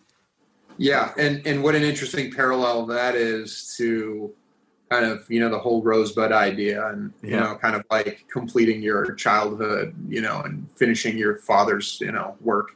It's like poetry, that entire thing. Yeah. Not to quote George Lucas, but stepping in to mediate this like decades-long argument between, you know, Pauline Kael and Peter Bogdanovich, and, you know, kind of trying to sift through all of that, and you know, it's a fascinating movie, and, you know, it's one of those things where like, please give David Fincher the Best Director Oscar, like please, like he's been one of the greatest, if not the greatest, of his generation. Like, come on, you know, it's like how long it took Scorsese to get, for not even close to his best movie, but that's just how that works. It's how like, the machine works, Well, it's always like somebody gets it. It's like it feels like it's when it's a legacy one like that. It almost never feels. It's always good work, but it almost never feels like it's their best one. It's like, oh, we kind of fucked up. We should have given it to you like 5 times before. But it's also like the photo negative of, you know, the 1942 Oscars where they like almost completely shut out Orson Welles because of their fear of Hearst and MGM and the business inside. So to actually give Fincher his due after him being snubbed so many times is a bit of, you know, the fact he doesn't have poetry. It for Social Network that's one of those ones too where it's like Social Network was brilliant. Yeah, brilliant. Yeah, David Fincher. Maybe you and David Fincher to team up and do something. Maybe you win him his Oscar. I don't know. Just throwing it out there. You could bring it home for him. Arch Enemy. Our fingers crossed. Arch Enemy out December 11th on demand and in theaters. absolutely cannot wait to watch this. Even was excited before, then you telling us how much Mandy influenced you working with this team. Mm-hmm. Very excited. Thank you so much. Happy holidays. I would say good luck, but I'm not going to. You're undefeated. I'm a Browns fan. I'm not going to say anything about the Steelers. So hey, man, we face off today at 2 p.m. That's right. Yeah, very soon. That's right. What did Tomlin say? He said nothing's perfect about our team except our record. I think that sums it up. That's right. But listen, you don't get to 11-0 not being a great team. Let me tell you something. Like, this is the NFL. These are professional football players, and please, don't think we got there by accident. All right. Well, again, I won't wish you good luck, but work on your cower while watching the game today. Yes. Thank you so much. Thank you. Thanks, guys. Big thanks to Joe. I really wish we would have known that Spider-Man stuff before talking to him.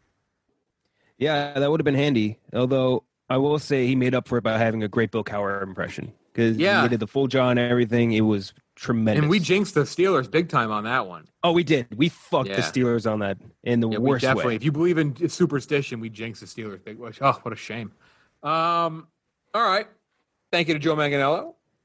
Sound of Metal. That's our review today. We are reviewing The Sound of Metal, a 2019 festival movie, but a 2020 release. Came out November 20th on Amazon Prime Video. You can watch it there now for no extra charge if you have Amazon. A heavy metal drummer's life is thrown into freefall when he begins to lose his hearing. Features a ton of recognizable faces, mostly off the top. Riz Ahmed. Riz Ahmed plays the lead role. Ruben Stone. Olivia Cook, another actress, has been in a bunch of different random things the last couple years. She plays his girlfriend. It is a very... First of all, a lot of praise from both audiences and critics. I think it's got like a 96 or 7 on Rotten Tomatoes from the critics, a 90% from the audience. People like this movie quite a bit, talking a lot about the sound, talking even more about Riz Ahmed, and if he will win, not even just get nominated, if he will win Best Actor for 2020. Super emotional gut punch movie.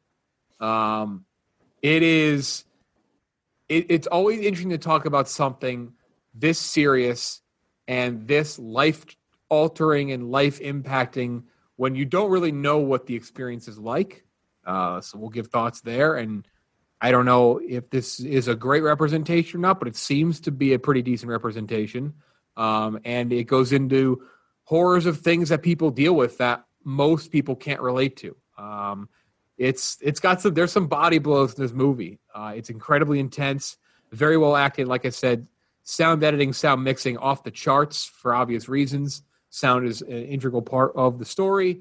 Kenjack, you saw it first. I think you and I either have the same or similar score, so I'll let you throw out your score first. Yeah, sure. So I gave it a 93 out of 100. I did as well. Really. Oh, perfect. So I just want to start by saying that even if this wasn't the COVID year, like I think this would easily be one of my favorite movies of the year, if not my favorite. I think it's like this beautiful, serene look at the human struggle that's also like grimy and grounded at the same time. And I think it teaches us as an audience a lot. And like beyond the struggles of like the deaf community, which like you said, like none of us three really understand, I don't think that well. I think it shows like how effective that support is in helping people overcome obstacles. I think it shows how people like us who require constant simulation all the time can really benefit from still and from quiet moments. And I think the technical side of the movie is great, particularly how they caught intimacy with like the really small moments. But I think the acting is more important, like you said before. Riz Ahmed obviously bears the brunt of the workload, and I think he killed this movie. You know, playing someone that's struggling with addiction is hard, and I think he hit a really good mark as far as like the addict that's found their routine in recovery and has the wrench thrown in that routine and how devastating that would be. And I think having to find that sense of community and stability and having to be torn between your old life and your new life is brutal. And Riz Ahmed, he did an amazing job. And from a technical side, more the decisions that the director, what was the director's name? Is Darius Marder, right? Marder. Yeah, I think they're very smart, specifically casting from within the deaf community. And I was reading this interview on IndieWire about how he's turning down like meetings with A-listers to play a lot of the roles, particularly the role of Joe. And he went with, I believe it was Ranky, right, who played him instead, who is I think they go by Coda, which is child of a deaf adult. And I think casting him and other people from the community, like Lauren Ridloff, who also is a child of deaf adult, and Shaheen Sanchez, who's a deaf dancer, I think was not only the correct thing to do because it gives representation to the community, but I think it gives work to actors who normally don't get a fair amount of work because of their disability. And I think it also makes this movie more authentic because those characters who are essentially the veterans in Ruben's world in the movie are actually veterans in real life of the situation. And I think that experience and the passion comes across on screen. And at the same time, I think it was almost sort of brave of him because it makes the movie now harder to sell to these cutthroat studios because like when you have actors like this instead of actors that are A-listers. So I respect that call, and I think it could not have been more correct for him to do. And I think this movie's fantastic and like an absolute must-see for this year. It's interesting because this movie, I think it definitely teaches you things too, for sure. And not only did it did something that I think I appreciate beyond what the subject matter is, that it takes something this serious that maybe a lot of people don't understand, and it doesn't muck it up and like make it overly corny and try to play into the drama too much or like the whole like it stays away from tropes. Right. It stays away from tropes. Authentic and like kind of raw and real. And again, I say that with a small grain of salt because I don't know for sure. It'd be like I think someone out there who may relate to the characters and the subject matter would definitely be able to tell us better. But you're right. There's a feeling of this here that doesn't feel cheap and like they're trying to pull your fucking strings just to get the emotion out of you. And so I think authentic is the right word. That was my biggest. That was the thing I felt the strongest about with this. Is it felt real. 93 for me as well. Trill, what'd you think? Well, in like part of the movie, you were waiting for a relapse to happen, and it didn't happen. Like that, they stayed away from that trope, and I was thankful for it. Like it was not this story, which was nice. So I give it a 95. This is easily the best movie of the year for me. And a Portrait of a Lady on Fire too, although, I think both technically came out in 2019, but there's like 3 scenes in this movie that are exceptionally profound, and one actually made me cry or kind of tear up or whatever. And Ken Jack, like the one that made me tear up a little bit was the slide scene. And so if you haven't watched it, the title of the movie works on a few different levels. So there's the sound of metal in terms of him being, a metal drummer. It's very obvious in terms of that, probably leading to his hearing loss or contributing to a genetic disposition to it. But the title also works in this scene where he's doing some rhythmic drumming with a child that he is in sign language with on a metal slide. And the child is kind of putting the side of his head and kind of feeling the vibrations or feeling the sounds with his body while he's drumming on the slide. And so the title of the movie kind of has a double meaning with the sound of metal, because it's not only the metal that he's playing on the drums, it's the metal of the slide, producing feeling. And then also the sound of metal in terms of the cochlear implant and kind of the metallic sounds that makes. And then finally in the ending, the sound that kind of gets him to take his implant out temporarily is a bell tolling and embrace the silence. So the movie is about, and I just kind of like that with the title, because it took on different meanings in terms of the 3 scenes I liked. One, the slide scene, and in terms of the sound of the metal kind of being that shared connection he had with the deaf child through just the rhythm of the metal itself. The scene where he essentially gets told he cannot come back to the group. Was particularly heartbreaking for both characters. And then, of course, kind of the end of the movie in terms of him moving on from his relationship with Lou. Like 3 very profound scenes that all were very, I won't even say like, I mean, and here's what I thought about the movie. The movie is very bittersweet, even though Riz Ahmed's character goes through nothing but pain. And I'd like to get your guys' thoughts on this, because I thought it was bittersweet in the way that it for me, it was kind of watching. is like a cinematic distillation of coming to terms with something. And that coming to terms with something can be anything, but it's almost like the 5 stages of grief associated with loss being played out right in front of you. And I thought by the time you got to the end, the way the movie wrapped itself around sound design and the relationships that Ruben's character has with others makes the end this real cathartic moment that almost feels like acceptance. Like the viewer is feeling the acceptance of the main character by the time you get to the end of the movie. And, like we talk a lot about stuff feeling unearned in movies. This is like the one movie where I will say that it needed every minute of its 2-hour runtime because every scene was earned. And that contributed to the fact of like you getting to the end and kind of feeling this bittersweet end where Ruben's character has to leave behind this, this love, not only with like love in the, physical form of the woman he loves, but love in the form of a movie or music for something else. But by taking out his implants and just embracing the silence, that he's finally kind of cycled through the 5 stages of grief. So I thought it was exceptionally profound on a lot of different fronts, exceptionally bittersweet, very painful movie, but ultimately kind of left you optimistic, even though you've seen his character go through nothing but hell for 2 hours. You mentioned the 2-hour part. I didn't even realize that this movie flew by, man. It's like you said, every scene really was earned. Damn. Which there was a couple critiques I read. They were like, "Oh, it's really good, but maybe a little slow." I actually didn't feel that at all. It kind of moved, which I guess is different for everybody, but moved kind of quick. Yeah, just the entire idea too. A lot of these movies like this, and I know like we talked really long about something like this with A Star Is Born and its handling of addiction, but this one was addiction for sure, but as well with in terms of like hearing loss and all of that. They one of the big takeaways, the biggest takeaway is how it's viewed in the community as not a handicap, not a weakness. That and I kind of went down the rabbit hole on that. That's something I wasn't even that aware of how real that is. That the implants and such that they discuss this movie and that he gets like that's viewed as a negative by a lot of people because they don't view it as a handicap.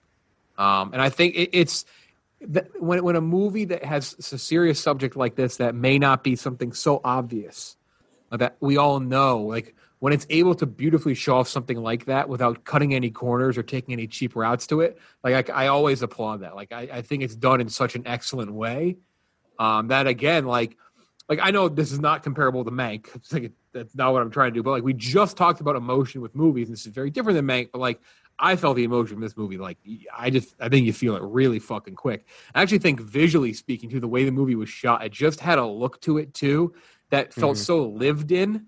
That I felt part of this movie. Yeah, it was.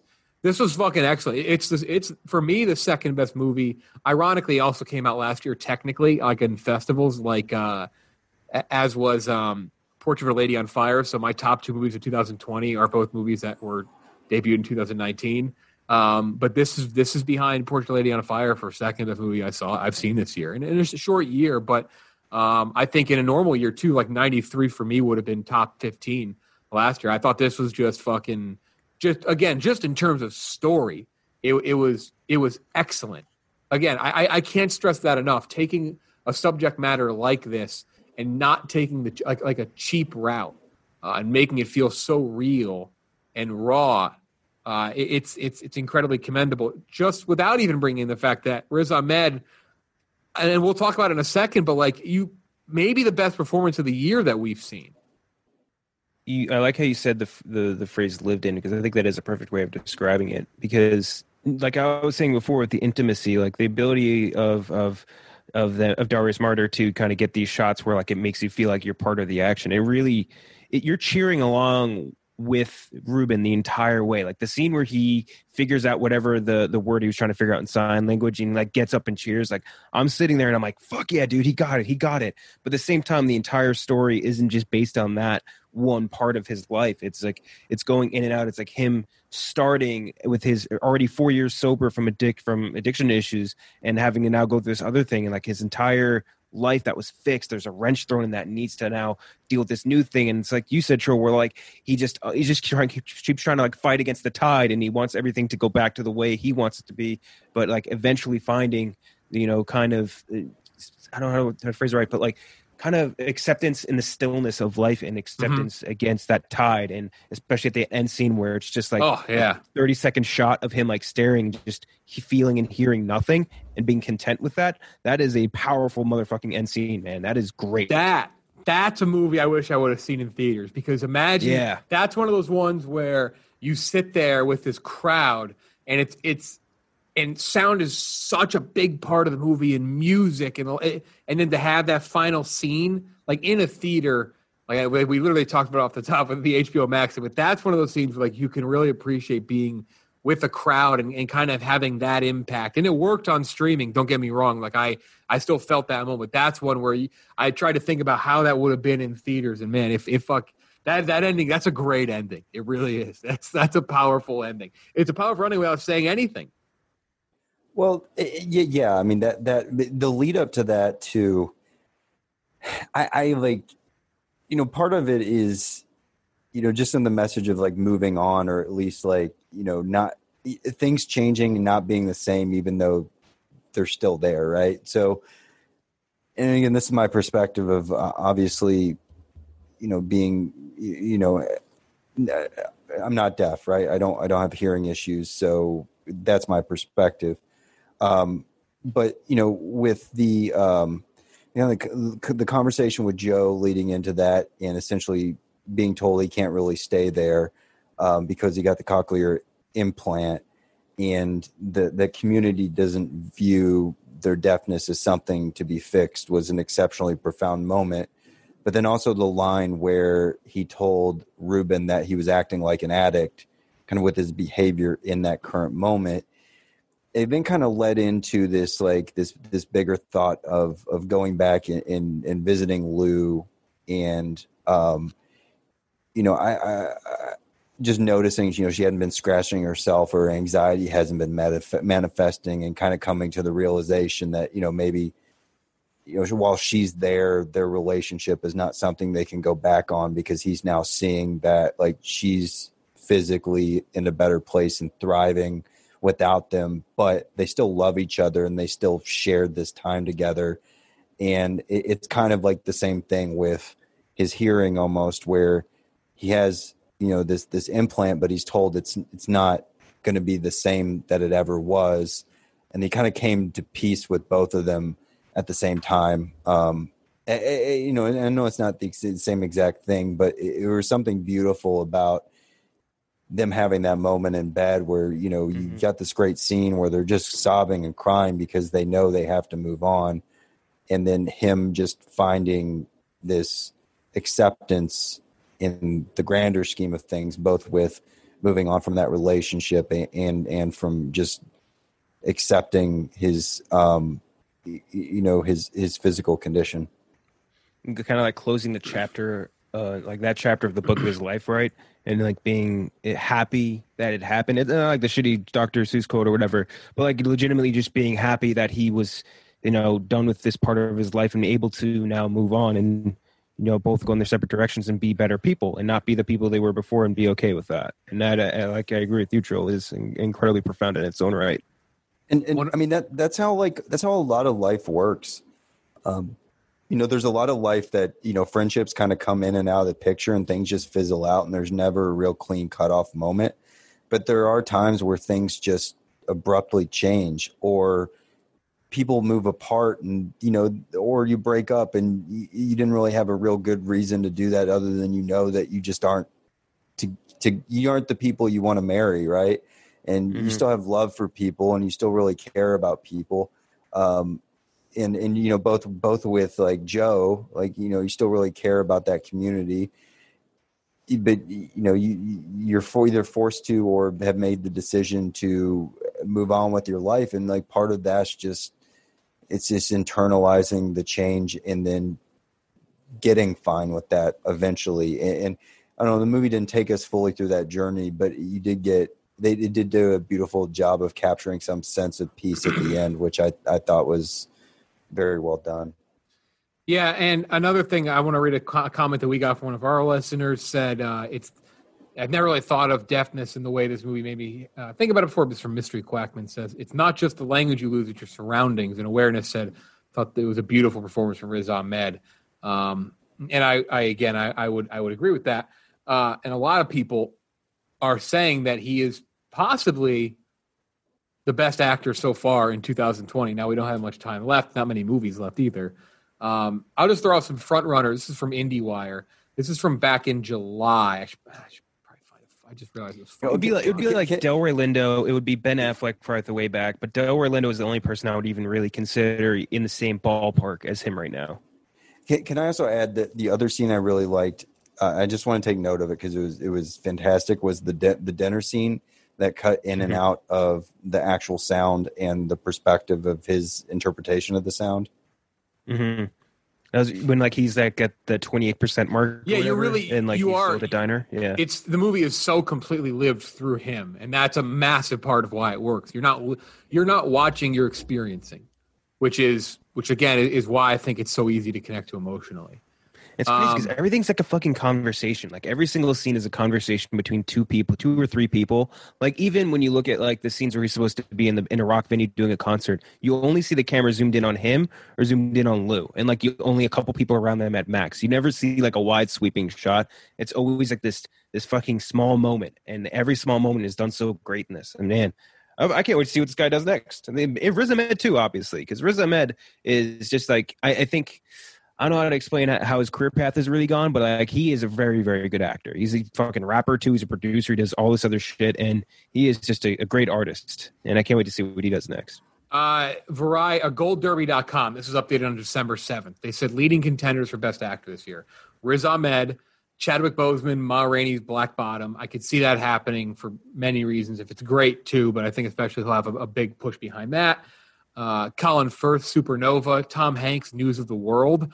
That seems like a shoe on whether the movie's good or not. That just for a nomination. That just seems like he's going to get nominated. But that's the whole press cycle of like he's back, folks. Yeah, 25 years after not being nominated. That's Christmas. Anthony Hopkins, The Father, Sony Pictures, December 18th. Delroy Lindo, we mentioned, Da 5 Bloods. Gary Oldman, Mank. I imagine Gary Oldman will get nominated. I'd be surprised if he doesn't. Some other ones. Benedict Cumberbatch. Steve Yeun for Minari, I would assume, because that movie's getting a shit ton of what do you call it? Clooney, Midnight Sky got thrown up there. Benedict Cumberbatch, The Courier, that's February. Tom Holland, Cherry. Daniel Kaluuya, Judas and the Black Messiah. That's no real date. Oh, that's HBO Max too. Yeah, can't wait for that. I don't see Dev Patel, Personal for David Copperfield. I think I'd be surprised. John David Washington for Tenet. I'd be very surprised on that one. Ben Affleck, I could see a little bit of a push. James Corden, The Prom. Yeah, no fucking chance, dude. He's gonna be Globe material at best. Can I just drop the name? Can I drop the name of the second or the person responsible for the second best acting performance of the year? Okay. Yeah, Maria Bakalova from Borat 2. Yeah, no, I actually agree. She was the best supporting actress this year. I took that episode off, but like, I know we're talking about best actors, and Delroy Lindo is probably, I mean, that's the only one that immediately popped to mind this year. And I know there's some we just need to catch up on, and there's some movies yet to be released. But the only other one where I just like, holy shit, this person carries this film was Borat 2. This is actually, and we'll get back to that in a second. I kind of want to read the best picture ones. Remember, the window did change. Da 5 Bloods, The Father, that comes out December 18th. Anthony Hopkins, Olivia Colman, Imogen Poots, Rufus Apparently Sewell. Great. Mank, Minari, News of the World. I just see News. I don't know why. News of the World looks like a fart, man. Looks like a big I don't think News of the World is going to be good. I don't know. We'll see. Nomadland, that's got Frances McDormand in it. One Night in Miami from Regina King. I think that one's had a ton of hype. One Night in Miami. Someone recently told us they saw that already, I think. And said it was really fucking good. That's Amazon, December 25th. Soul from Pixar. I could totally see that being up there. Tenet. I don't know if Tenet will get a nomination. It's only based on all the fucking fall. Trial of Chicago 7. That'll probably be up there. United States versus Billie Holiday. Ammonite. Cherry's been thrown up there a bunch. That'd be cool to see if Cherry was that good. Everybody's talking about Jamie. First Cow. We saw First Cow. I thought First Cow was solid. Very good. I didn't love it as much as some others. French Exit. Greyhound. No chance Greyhound's up there. Judas and the Black Messiah. That's not out yet. Life Ahead. A bunch of things. So list goes on and on.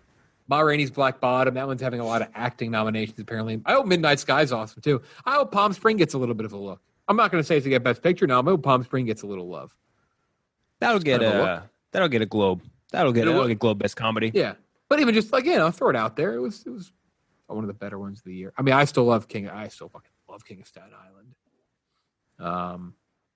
What else is on here? Yeah, nothing else I see on here that we liked is going to be high up the list. I forgot how bad the beginning of the year was. It was so bad. Best Actress, because the only two I would think of are Elizabeth Moss and maybe Rosamund Pike. Viola Davis, Ma Rainey's again is up there. Frances McDormand's up there. A lot of the Best Actress nominees or front runners. The movies are not out yet. So, but Riz Ahmed, I would say probably the best I've seen this year. And Sound of Metal is an absolute must watch. It's a complete must watch. Second best movie I've seen this year. Powerful movie, and man, it feels like they hit on so many things. They hit on so many things. It's just a really well done movie, and it's an emotional punch for sure. What are we doing? I don't know what we're reviewing this weekend, and I always say that because there's a lot of options. I think. What do we want to do? What did you say you wanted to review a few days ago? I still want. Well, Freaky is finally out. Yeah, people love Freaky. But there's other things too. I think Prom is out with James Corden. Yeah, that's the 11th. But I kind of want to do Freaky. People have to pay for. Prom is free. That's the thing. What else is out in December here? Hold on, let me see. You got The Midnight Sky is out this weekend. Midnight Sky is out Friday. Songbird is out. Minari is out this weekend. Man, there's a lot of things out. So we'll figure it out. I would say in the clubhouse, let's maybe get Freaky out of the way, and then we'll do probably midweek next week. We'll do Midnight Sky. It gives people a couple days to watch it. When's the Prom out? Did the Prom already come out? The Prom came out. I think it's the 11th. 4 days ago. Wait, it says the 4th. What? Yeah. No, I think that comes out the 11th. Am I fucked up on this? Oh, it's streaming on Netflix December 11th. I didn't see the. Okay. So we'll catch up. Yeah, okay. We'll catch up. Maybe we do Prom. Maybe we'll do Prom and Freaky because maybe we'll split them. We'll call it Prom Night. Prom Night, yeah. Prom Night double feature. Just top 10 James Corden roles. That's a lot more hard than you think. Audience gave Sound of Metal a 94, higher than all of us. How about that? Excellent movie. Definitely check it out. Amazon Prime Video. Put it on your queue. Put it on your list. All right, Trill. Bracket time. All right. Best movie, jackets or coats? The jacket bracket. Jacket bracket. Except I pick what I think are the top 8 jackets, and you guys get to pick between them. And me too, I guess. Also, I don't know what's happened in The Grinch, but I think The Grinch is starting to face turn a little bit now. I think we're starting to see the start of Good Grinch. His heart growing a little bit. The eyebrow hairs. Why do they do that? It's like a fold over. I don't really hate. I don't know. It's just weird, man. All right, let's do the jacket bracket, which apparently was cucked by a Twitter thread this week. I don't care. I want to get your guys' take. All right. Starting off in the first region or whatever, I'm not even going to do that pretense. It's stupid. I don't have the energy to do that. Let's just do the first matchup is the Bane coat versus the Indiana Jones leather jacket. Okay. So there's a lot of criteria you can judge by. But I don't think this is even hard. Okay. I think that's Indy. Indiana Jones leather jacket. Harrison Ford has his own jacket sub-universe because he has many cool jackets across all of his great movies. Like Han Solo, great coat / jacket, Blade Runner, great jacket. In this, he has great leather jacket. I think that if you were to say to me on the street, name a character with a leather jacket, I would say Indiana Jones, though. And I love Bane's coat because the fur lining looks sick, but I'm going to go with Indiana Jones. I'm going to go with Indiana Jones only because I think there's a better fur-lined coat in this bracket. There is, and I feel like I know what it's going to be. I think. It's not even a hesitation for me. I'm not the biggest leather jacket guy, but I feel like I could wear Indiana Jones leather jacket at a sex party and get away with it. I don't think you would. You're right. You need to get me a cable knit. I would wear nothing at a sex party. Folks, wear a shirt but no bottom, like Winnie the Pooh. I'm just kidding, folks. Don't go to sex parties right now. I wonder Stay if that's what it's like. If you're like a self-conscious person, like like heavier kids would wear their shirts into the pool. Like is that what it's like at a sex orgy? You wear your shirt but no bottom. Just if you're like self-conscious, you're about your Porky body. Pigging it at the orgy. You're Winnie the Poohing it, yeah. Oh, I'm just a little nervous, all right?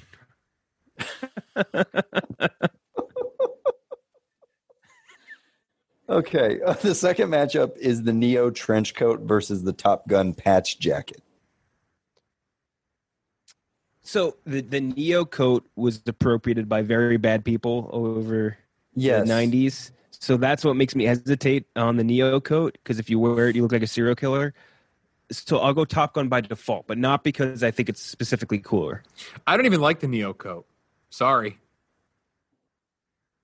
I think the Neo coat's pretty neat. I think it's gonna collect. I mean, it's just gonna collect dust.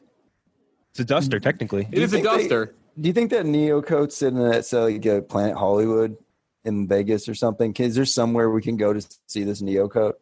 It's framed somewhere, probably. Yeah. The problem I have with the Neo coat, it's got too many buttons. If you look at it, it has a preponderance of buttons on it.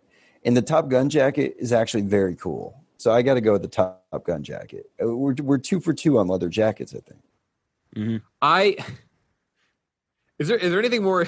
Is there any more simple nonsense task that is more exhausting when you look at something that you're going to have to unbutton and then button back up again? It's like a shirt.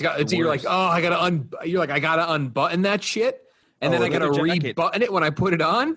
Like a thick leather jacket, you don't even have to do that. You can wear it loose. You have one of those thick flannels that just take a lot of effort to punch the button through. You gotta you really have to stretch the buttonhole to get the button. Yeah, and then every time you struggle with the button, it makes you feel like a toddler. Yes. Putting on his daddy's shirt. It's not like my what was the cheap flannel that I found that I had? It was Pilgrim's Watch or something, or Amish Paradise. Do you remember you made me pull it out? I think I threw it out, actually. Right? Kohl's. Yeah. But it had Kohl's a brand cash. name that was so funny. I forget it. All right. Okay. I think we're comfortable with our first two picks, right? All right. Yeah.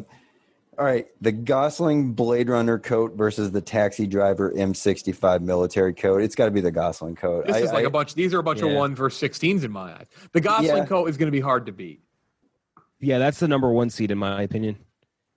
Can you tell people? So, Tro, you have not bought the Gosling coat, right? No. I know you come considered close. it very heavily. I remember that. I considered a coat like the Gosling coat, but I'm not yet to buying movie prop repro coats. But I do have a katana, but I'm not there yet. But you did send us a picture last night, a mirror picture of you wearing the Chris Evans sweater from Knives Out. The cable knit Chris Evans sweater. I laughed out loud when you sent that picture.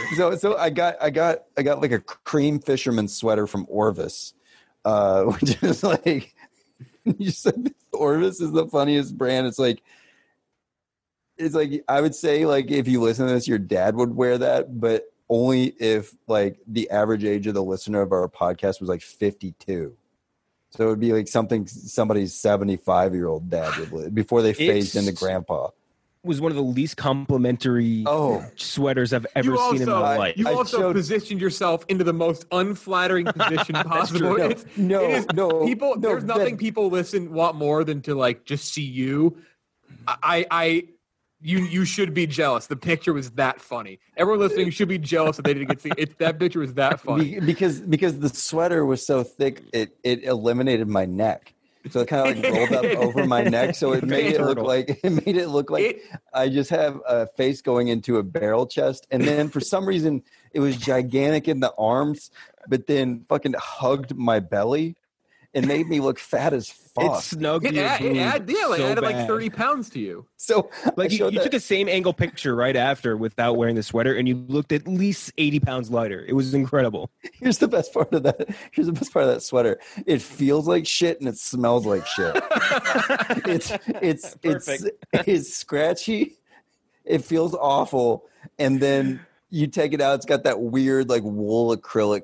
I'm sorry. If you work for Orvis, you'll be getting that one back at your processing facility because the stance was so funny because you were in the stance of "Mom, it's my turn to play the Xbox" or whatever. Like you were stanced in that exact way. It was hilarious. You just know like what your body, your posture changes so much when you're wearing something that you know you look like shit in. It's just, You're like bent backwards. Yeah, it's like a dog wearing a cone of shame. You're just like planked out and you just feel awful. Mm-hmm. Sweater's funny though. It was a good laugh. Yeah, Blade Runner. Yep. And then the last matchup is the Gosling Drive jacket versus the Casablanca Humphrey Bogart trench. Ooh, okay, that's harder. tougher. That's tough. I have a friend who's only gone as Drive, Ryan Gosling, for Halloween, like for now, like 5 years in a row because he just owned the jacket. That's because he was told if you wear that jacket, you're immune from prosecution on DUIs. You dust it off once a year like Mel Kiper. What if they just change the NFL Hall of Fame jacket to have a big scorpion on the back of it? I think the Gosling Drive jacket's a little overrated. I'm going to go with the Casablanca trench. I agree. Yeah, the Casablanca trench as well. I think it is overrated. I think you have a chance of looking okay in the trench as long as it fits okay and you're wearing like the proper attire underneath. You're going to look like I'm like Jeff and Kenjack, like you guys are not like you guys are attractive guys. You still would look like shit in the Gosling jacket. We'd look like assholes. It just wouldn't fit. Like you got to look like Gosling, or you got to look like you got to be very attractive. You got to be Hollywood attractive. You have a very rectangular frame, and me and Jeff are more towards the square end. And we just need to be tall, I think, to look really good in those sort of jackets. That's true. You got to be slim, like slim jacked or whatever. Mm-hmm. Okay, slim thick with it. All right, so we got coming back to the top of the bracket. We got the Indiana Jones leather jacket versus the Top Gun patch jacket. So we're two leather jackets deep. One's got patches and one doesn't. Like one's a bomber jacket and then one's just a I think you run the risk on Top Gun of people thinking you're wearing a Letterman jacket. Or one of those NFL jackets that has the logo of all the teams on it. Really those ones are awesome. I want one of those so bad. Yeah, I gotta stick with Indy. The Indy jacket is just clean. Sometimes simpler is better. This isn't the gift card bracket. I'm not looking for all the bells and whistles. I'm looking for something. I think simpler is better here. Okay, I think I would look like shit in both. But I think I would look less like shit in the Indy jacket, especially if it looks all beat up and weathered. Do you wait? Yeah, that's a great question. Is it arriving beat up and weathered? The jacket would arrive the way you would want it. So if you want like Indiana Jones to wear it a little bit and beat it up before you got it, you could totally do that. Was that jacket beat up by Harrison Ford? Yeah, it was. Harrison Ford. This is the one Harrison Ford had diarrhea in. He drives his plane into them over and over. He was in Tunisia and he had horrible diarrhea in this jacket. He flies really low with his plane and he whips the jacket on the top of redwood trees in California. Oh, I just found the most offensive NFL logo bomber jacket I've ever seen, and it's $1,500. Wait, you guys is it a Washington? I just sent it in the chat. No. It's every logo, but it is the most offensively bad jacket I've ever seen. It's hand painted. It's hand painted though. It's hideous. I'm going to tweet this out. This is incredible. That looks like a quilt your mom made. Why these logos? Like, that's not even all the logos. It's not. It's not every. I don't know if the back has more. You know what? You know when you'd like visit your college girlfriend at her house and you'd always go like into her guest room and there'd be a blanket of her old T-shirts from high school, like sewn together. This looks like that, but the NFL version. Well, what's the rhyme or reason behind the logos they selected? Well, they're hand painted. They only have Dolphins, Jets, Rams, at the time Redskins, Steelers, Cowboys, Saints, Bears, Bills, Giants, Falcons, Cardinals, Chiefs, Packers, Niners, Eagles, Colts. And Seahawks and Chargers. Look on the collar on the front of the jacket. They stuck those in there. What the fuck? This is hideous, dude. This is one of the worst jackets I've ever seen. And then it just has football on the sleeve. Like one is that's like the fucking Kyle Mooney jacket. One's the words football, and the other one has a fucking literal football. And then they didn't even go for like a real NFL logo. They're just like, here's 4 stars. Well, the NFL logo has 4 stars now. But this is an old ass jacket. It has to be. Oh, that is a good point. They predicted the NFL logo. This jacket was a fortune I guess so. teller. This one guy with this $1,500 jacket. Who the fuck is going to pay $1,500 for that? What the fuck? It's one of the most incredible things I've ever seen. Oh, pretty amazing, isn't it? All right. Anyway. Oh, it's the next jacket. Oh, yes. Indy, right? Indy Advanced. Indy advances again. So we have the Gosling Blade Runner coat versus the Casablanca trench. See, I still got to go with the Gosling Blade Runner coat here. I feel like I could make it work. I feel like I could just change my entire life to make this jacket work. You would have to. So I think the trench is the easy way out here. But the Gosling coat, yeah, you'd have to do some work to make that thing acceptable, but I think the work is worth it. I think you need a very grizzled look to pull off the Casablanca trench, and you need to have also other accessories to make it look cool. Like, you need to be wearing the right type of shoes. You need to be wearing like a 3-piece suit, a fucking fedora hat that doesn't make you look like a nerd. And it's just, I don't have the time or effort to go through that sort of cosmetic makeup for every single morning. So I could put on the Blade Runner jacket with like a pair of Clarks and look okay. At least more acceptable than I would with the Casablanca trench. Yeah, I mean, the Gosling coat is, again, this matchup, this championship bout is huge now. The Casablanca trench just demands a level of formality that I don't think modern society would allow you to wear. That's a good point. Unless you were, a MD at Goldman Sachs or something. We're down to it. It's the Indiana Jones leather jacket versus the Gosling Blade Runner coat, fellas. For all the marbles. So I think the easy way out is Indy again, but I think the Indy coat is so much better than the trench coat from Casablanca that you actually have to think about the Indy coat here. I thought we put the Gosling coat from Blade Runner first. I know. What I'm saying is like it was easier to pick Gosling over trench coat, but now I don't think it's that easy. Yeah, I got it. I think the thing here is I would look bad in either. And I wouldn't wear either because I would look bad in them. But if I wanted to have one on display in my room, it would be the Blade Runner jacket. Oh man, I gotta go the Blade Runner jacket. It's just the coolest jacket I've ever seen. You know what? No, but Ryan Gosling's wearing it. That's the problem. It's a jacket that transcended like if you know movies, you know that jacket. Not that Indy you don't, but like it's fucking Indiana Jones. Like it's one of the biggest franchises ever.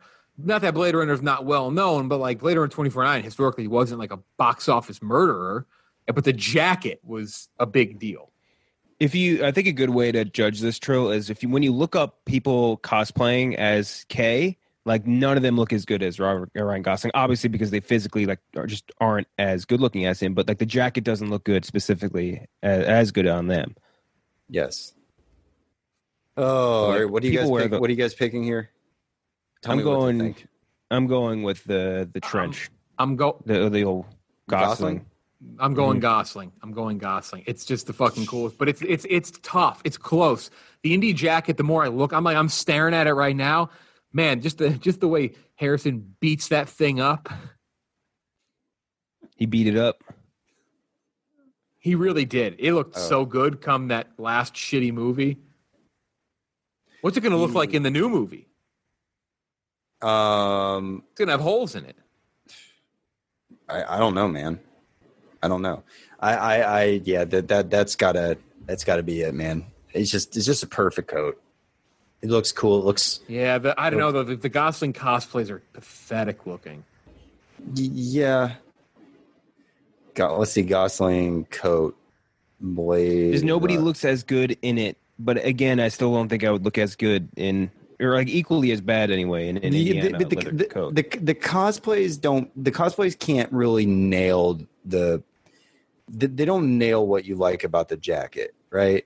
I feel like they're just like this one right here. Damn, the indie cosplays look pretty good too. It's just like it's not. I don't know if it's just not. Yeah, maybe you have to be in the snow in a dystopian world. Like I don't know. Maybe we made a bad pick. I like that first jacket of what you sent. I mean, I think that looks all right. It's obviously DIY. I think that part of the problem too is that none of them would be tailored correct. So it'd be either too long for your arms and you'd look like Ariana Grande or something, or they'd be too short. And either way, it would be a bad look. I want to look like Ariana Grande. I would love that. It's fucking 8-foot ponytail. 8 foot long, high ponytail. So the champion is the Ryan Gosling coat. Some may be second guessing. Thank you, Trill, as always. What was the result? Like, what were the coats on the thread you guys saw? Like, was it the Gosling coat? Kind of the one people were liking, or do you remember? What were the other ones on there? Shit, I forget. I saw the thread. I also thought about putting the Back to the Future like denim John that Marty McFly wears, but I don't think that's iconic enough. Han Solo, yeah, maybe. I mean, I do like Han's jacket on Hoth is maybe his best jacket. Harrison's jacket. That thing fucking does rule. It's so cool. The parka. Christoph Waltz jacket in Django. That thing stinks. I'm sorry. That thing is awful. So over the top. It's perfect for the movie. It is not something you could wear in real life. I do like Tony Stark's jumpsuit in Infinity War, the one that turns into. Now, I'm not saying that you get the Iron Man suit with it. You don't get the nanotech, but I've always liked Tony Stark's outfits. Yeah, you got the nanotech. It would be easy #1 seed. Yeah, I mean, yeah. What's the catch on this jumpsuit? Oh, it turns into an Iron Man suit. Who do you think has a cooler leather jacket? Trill, was it Indy's or Arnold's in Terminator? Because Arnold filled that sucker out. Yeah, that would lead you to believe that you would not. I feel like a black leather jacket, paradoxically, would be easier to pull off. And I only say paradoxically because, like, brown, just as a clothing color, typically is easier to coordinate with other things. But there's just something about a black leather jacket that's like, very appropriate for a leather jacket. Mm-hmm. The Akira pill jacket. Yeah. Someone responded to me with the what do you call it? The Vin Diesel XXX jacket, where he just had the massive fur coat in the first XXX movie. Oh, it's the biggest coat of all time. It is so. It's such a funny visual. It's huge. He looks like he's like a fucking czar or something. Oh my god. All right, that's it. That's it, folks. This weekend we're gonna do the prom and we're gonna do Freaky. We're gonna do a double feature. Yeah. That's it. For Ken, Jack, and Trom, Jeff Lowe, folks, have a fantastic weekend. We'll talk to you next time. And have a good week at the box office, folks. God rest you, merry gentlemen. Let nothing you dismay. Remember Christ our Savior was born upon this day to save us all from Satan's power when we were gone astray. Oh, tidings of comfort and joy, comfort and joy. Oh, tidings of comfort and joy. From God our Heavenly Father, this blessed angel came, and unto certain shepherds brought tidings of the same, how that in Bethlehem was born the Son of God by name. Oh, tidings of comfort and joy, comfort and joy. Oh, tidings of comfort and joy. Oh, star of wonder, star of night, star with royal beauty bright, westward leading, still proceeding, guide us to thy perfect light.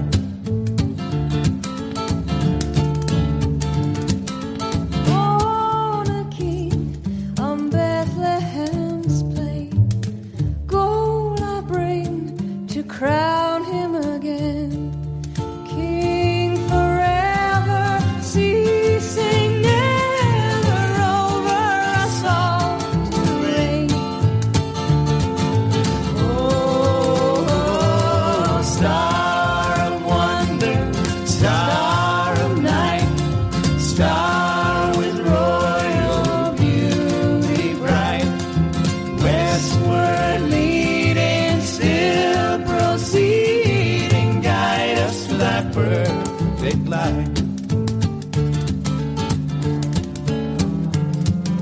Glorious now, behold him arise, King and God and sacrifice. Hallelujah, hallelujah, worship him, God most high. Oh, star of wonder, star of night, star with royal beauty bright, westward leading, still proceeding, guide us to thy perfect light. God rest him, every gentleman. God rest him, dismay. God rest him, every gentleman. God rest him,